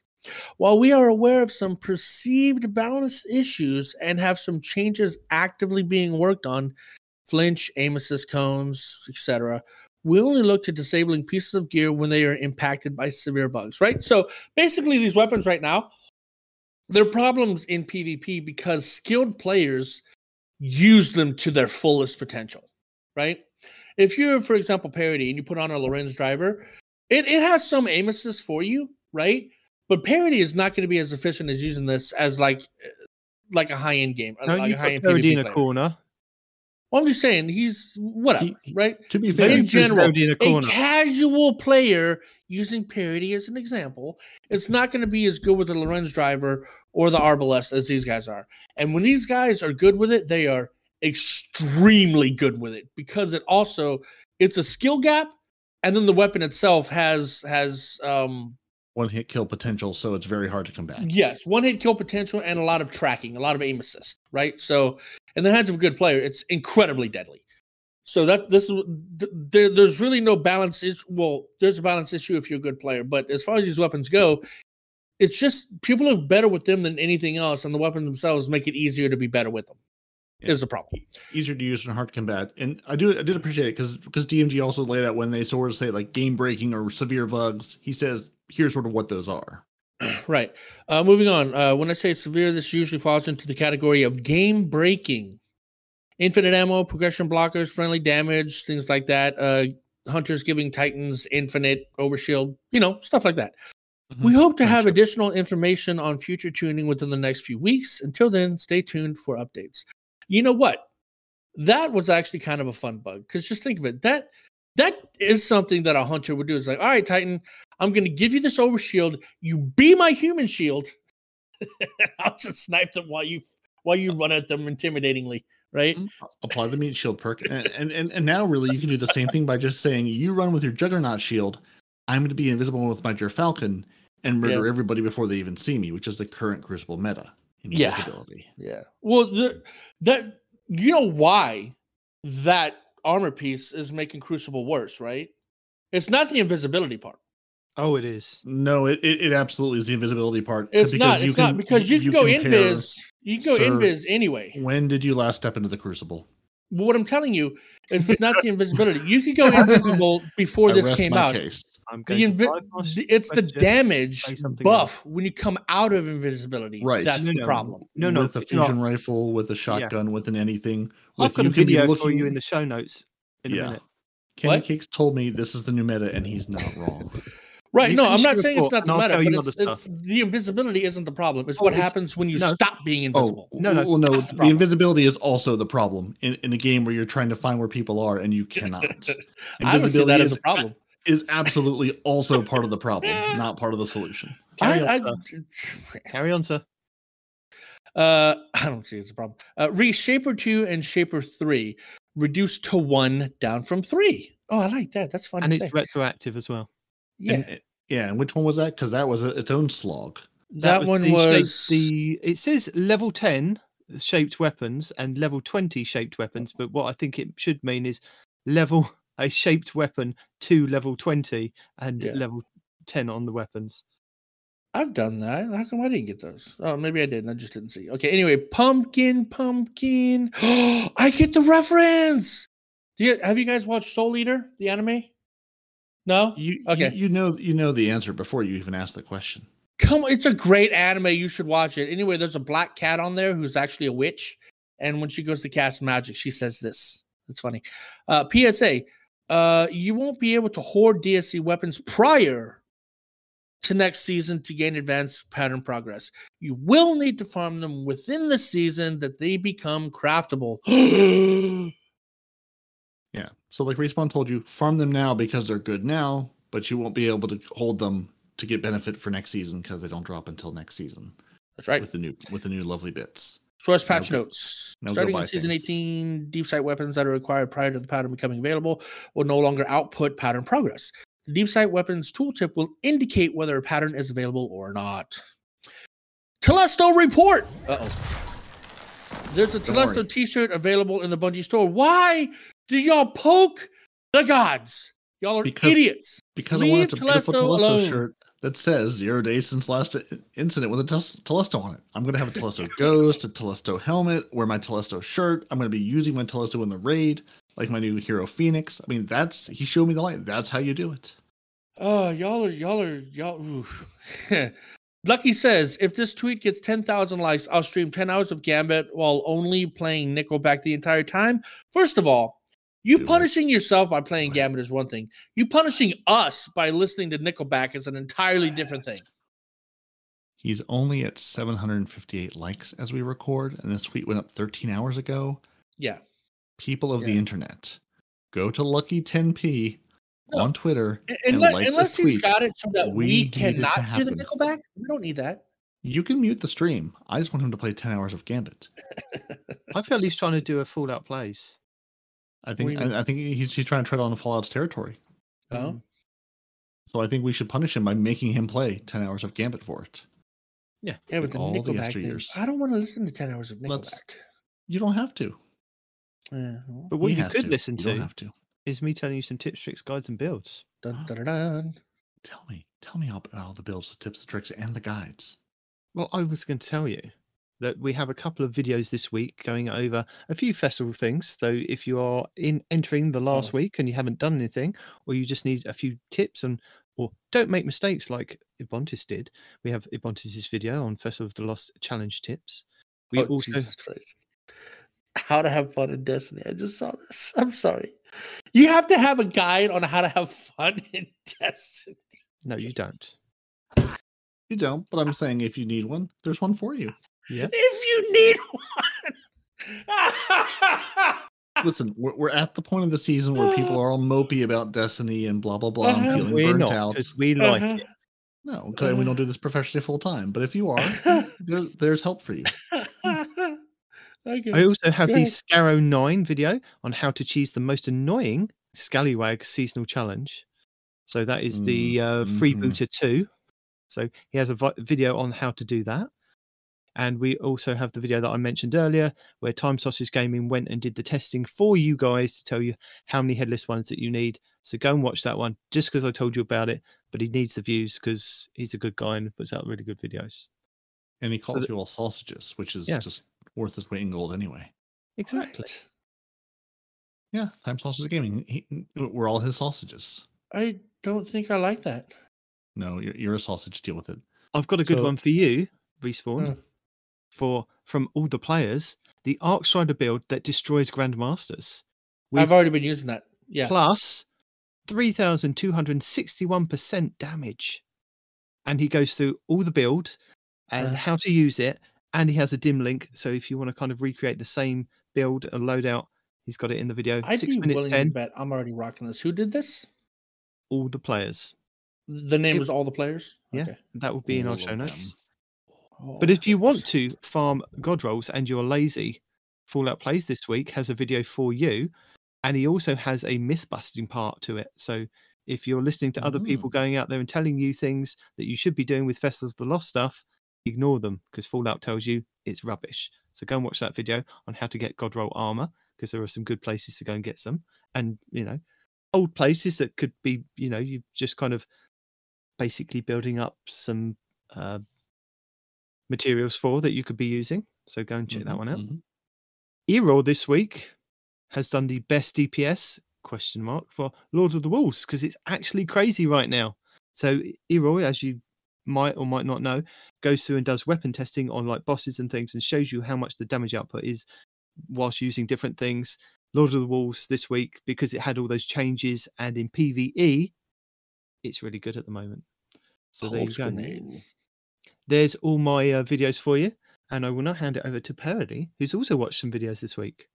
I have. I've watched a couple. So one is not a brand new one, but as I was called into action to play the Vault of Glass raid this week, I went over Fallout Plays' complete beginner's guide to Vault of Glass 2 because Vault of Glass in Destiny 2 because while I've done it in Destiny 1, I haven't actually done it in D2 yet and need a refresher of what's changed and what do I have to be aware of.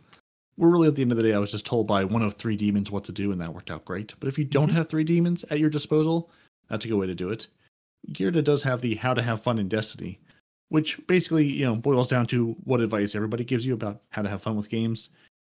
Play with people, play with friends. If you're doing harder activities, even if you're not, succeeding at them, it's fun to laugh with people and do silly things like running with all your friends in the tower. We're at the point of the season where people are starting to burn out. People are starting to go, why am I playing this? This is dumb. I'm tired of doing this. It's a game. Have fun. This is meant to be fun. If you're not having fun with it, put it down. Go do something else. Go play a worse game. Come back to Destiny 2 and appreciate just how good a game it is. And so Tarek had a short little video this week about checkpoints in Destiny 2 are becoming progressively worse. And I was checkpoints. Yeah. I did the same thing. I was like, okay, I'm gonna watch this. I think it's maybe even Deacon approved. It's only like a couple of minutes. Yeah, 2 minutes and 15 seconds, I think. Where it's basically, it's like when you're running through Nightfalls and Strikes and things, and it just locks you out of the content. You cannot progress them because you missed a checkpoint somewhere, and the game just will not let you go on. We've had bugs over the years of, hey, you can't go through this Nightfall because this door never opens, this thing never goes. So he just goes through a couple of parts where, basically if you run through a Nightfall, run through a Strike too quickly, you sort of have to go back because like the next prompt never fired, so you cannot progress the activity at all. And it's super irritating when it happens because there's not a lot you can do, especially if you can't get back to where it is to prompt, sort of get the next audio perk to prompt. If you're playing the Festival of the Lost and you're looking for Jurassic Greens, Aztecross has a very in-depth video on the Jurassic Green God Roll. Is it meta? Maybe it is. Maybe it isn't. He goes over a whole bunch of perks, why you'd want them, what they're good at. I've seen a couple of Jurassic Green videos, but I think his was sort of the most in-depth about here's all the things I can roll with, and if you have a pile of them, you've just tossed in the vault to say I'll sort out later. There's a good spot to start sorting them out later. And then finally, this wasn't meant to be the Aztecross show, but it's turned into the Aztecross show this week. Everything that synergizes with the Gyrfalcon PvP Hunter build, which I would say I'd regret, but there are already 1,000 PvP Hunters out there with the Gyrfalcon. So here's all the things that synergizes with that you can nuke me because I can't even see you coming. So that's what I watched this week and enjoyed or suffered through, depending. And the one I was teasing you about, I've saved to right to the end, is Lucky 10p. He put out a video last night. It was literally, definitely Deacon approved. It's 2 minutes 43, but it goes over why the Gyrfalcon is so OP and so oppressive in trials at the moment. There is a build that you can put together. Because the damage boost that you get afterwards, dude. There is huge a build that you can put together with the Rat King, which you can body shot people with and kill them. This is the gun synergizes with the Gyrfalcon going invisible. All you need is a grenade launcher. Just grenade launch people, go invisible, get the damage boost. You can two shot somebody and they're dead. It's in the show notes. Go and check it out because there's a whole build on it, and there's other videos that he's linked or other builds that synergize with this that have linked in it. And he then, I think, another video that he did later on in the night, he then went and used it in trials and was just kind of decimating people. This build is in trials at the moment, and people are using it. It's in normal Crucible at the moment. It's so devastating, and I don't know what Respawn's talking about because he obviously hasn't been in PvP this week. Yeah, I ran into a team. No, you know what I'm talking about.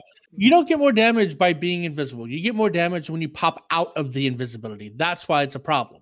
Yeah, but no, the problem is also the invisibility. The fact that I can be standing looking at a doorway, not see you, you're not on the map, you're not on the radar, you kill me in one shot, invisible, and I don't even have time to react. I ran into a team of 3 hunters this morning running, I assume, Gyrfalcons with fast-firing fusion rifles. And by the time they're even anywhere near you, you're dead. There's nothing. We did not get wiped so quickly by anybody else as this team who just popped out of nowhere, nuked you, and moved on. And I don't know what I'm supposed to do to play against this, but I look forward to somebody telling me what, because it is. What you got to do is you got to lower the frames. The lower your frames, the easier it is to see invisible. That's what it is. Yeah. Play on the OG Xbox or dial into Stadia on my dial-up connection. No, you can manually change your frames in game. Yeah, that's the thing you can do. Yeah, but why would I want that? I'm just saying you can do it. Whether or not you want to is up to you. I mean, if you don't want to get killed by invisible hunters, then that's why you want to do it. They just don't go into Crucible like Respawn. It's a perfect solution. There's that too. Yeah, it's been working for me for a long time. So that's all our videos. Next, before we go and we leave you guys, we have to praise our patrons, don't we, Parody? We do. We also praise our Lord and Savior, Night No. Demon. Praising you as our Lord and Savior, Night Demon. Night Demon. Night Demon. But who we are going to praise are lovely patrons who went to patreon.com/TTAH. And Zep Orbit said, "You can't threaten me with a good time." We have a glorious otter dance troupe, led by the immaculate, the spectacular T-Rex King, Dedicated Wham, Start Vortige has joined the party, and Scarlet KM. They're dancing. Chef's kiss. It's impeccable. We have piles of grenades being thrown by Carver, 2782, We Noble, Golden God, 1562, and basically Salt. It's basically Salt. And while she continues to tell us she does not seek Deacon's approval, really, we're all seeking Deacon's approval. Don't lie. Yes, we're all here for it. I am. PP Pipe, we appreciate you. We appreciate all of you. We appreciate all of our patrons. And PP Pipe, I appreciate you maybe most of all, because every time I get to see how Respawn misremembers your name, and every time it is comedy gold. So thank you, because that is a gift that just keeps on giving. And I appreciate it every single time. And this is where I also tell you, thank you for joining us. Your Titans are Parody and Night Team, and your hunter is No One Respawns in real life. What up? And I guess I have to put him back on the list. Your lore scribe is not Arf. After we said, don't expect him, he won't show up. Never let him guess your next move, because we had some lore this week from Not Arf.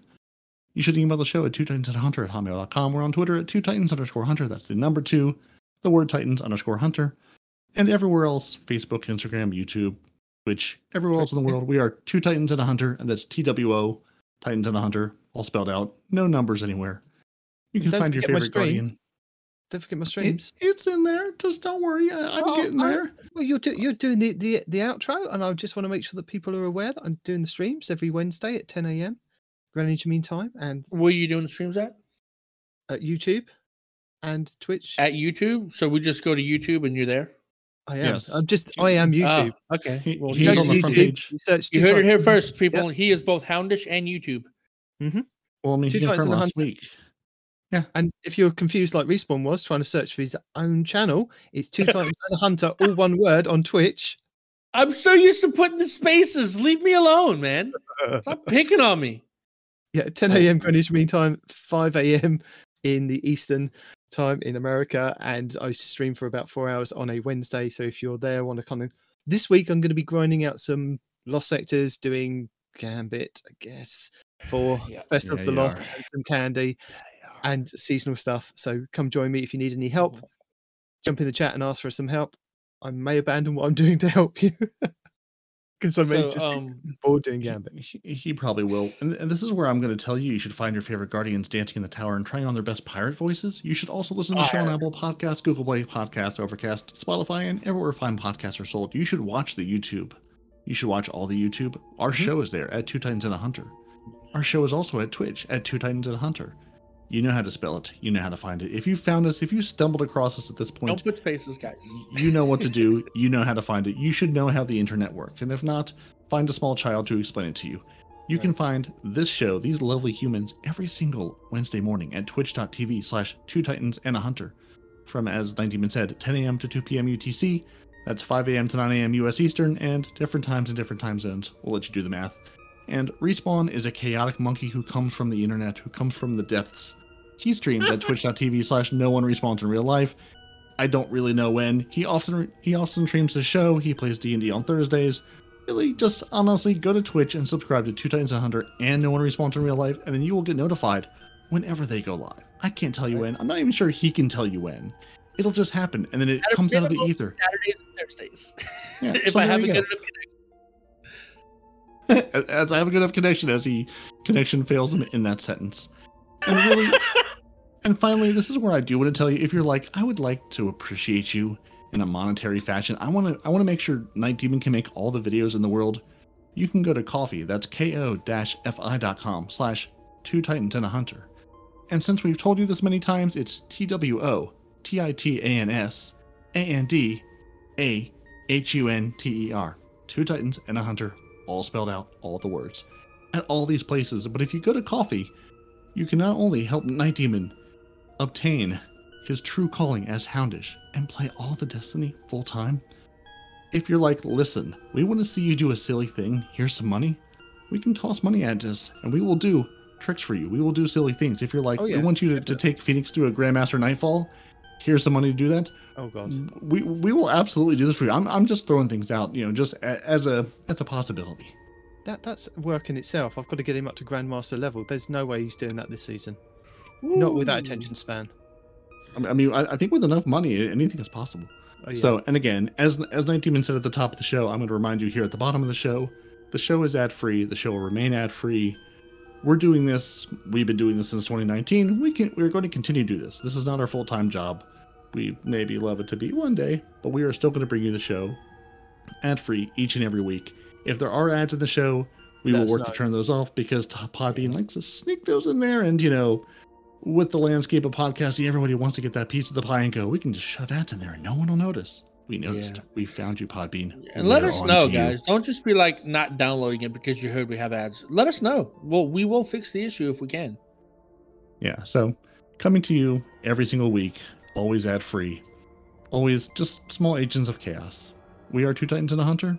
I'm a Titan. He's a Titan. He's a Hunter. And gentlemen, say goodbye to the people because we'll be back next week. Avast, you landlubbers. Arr!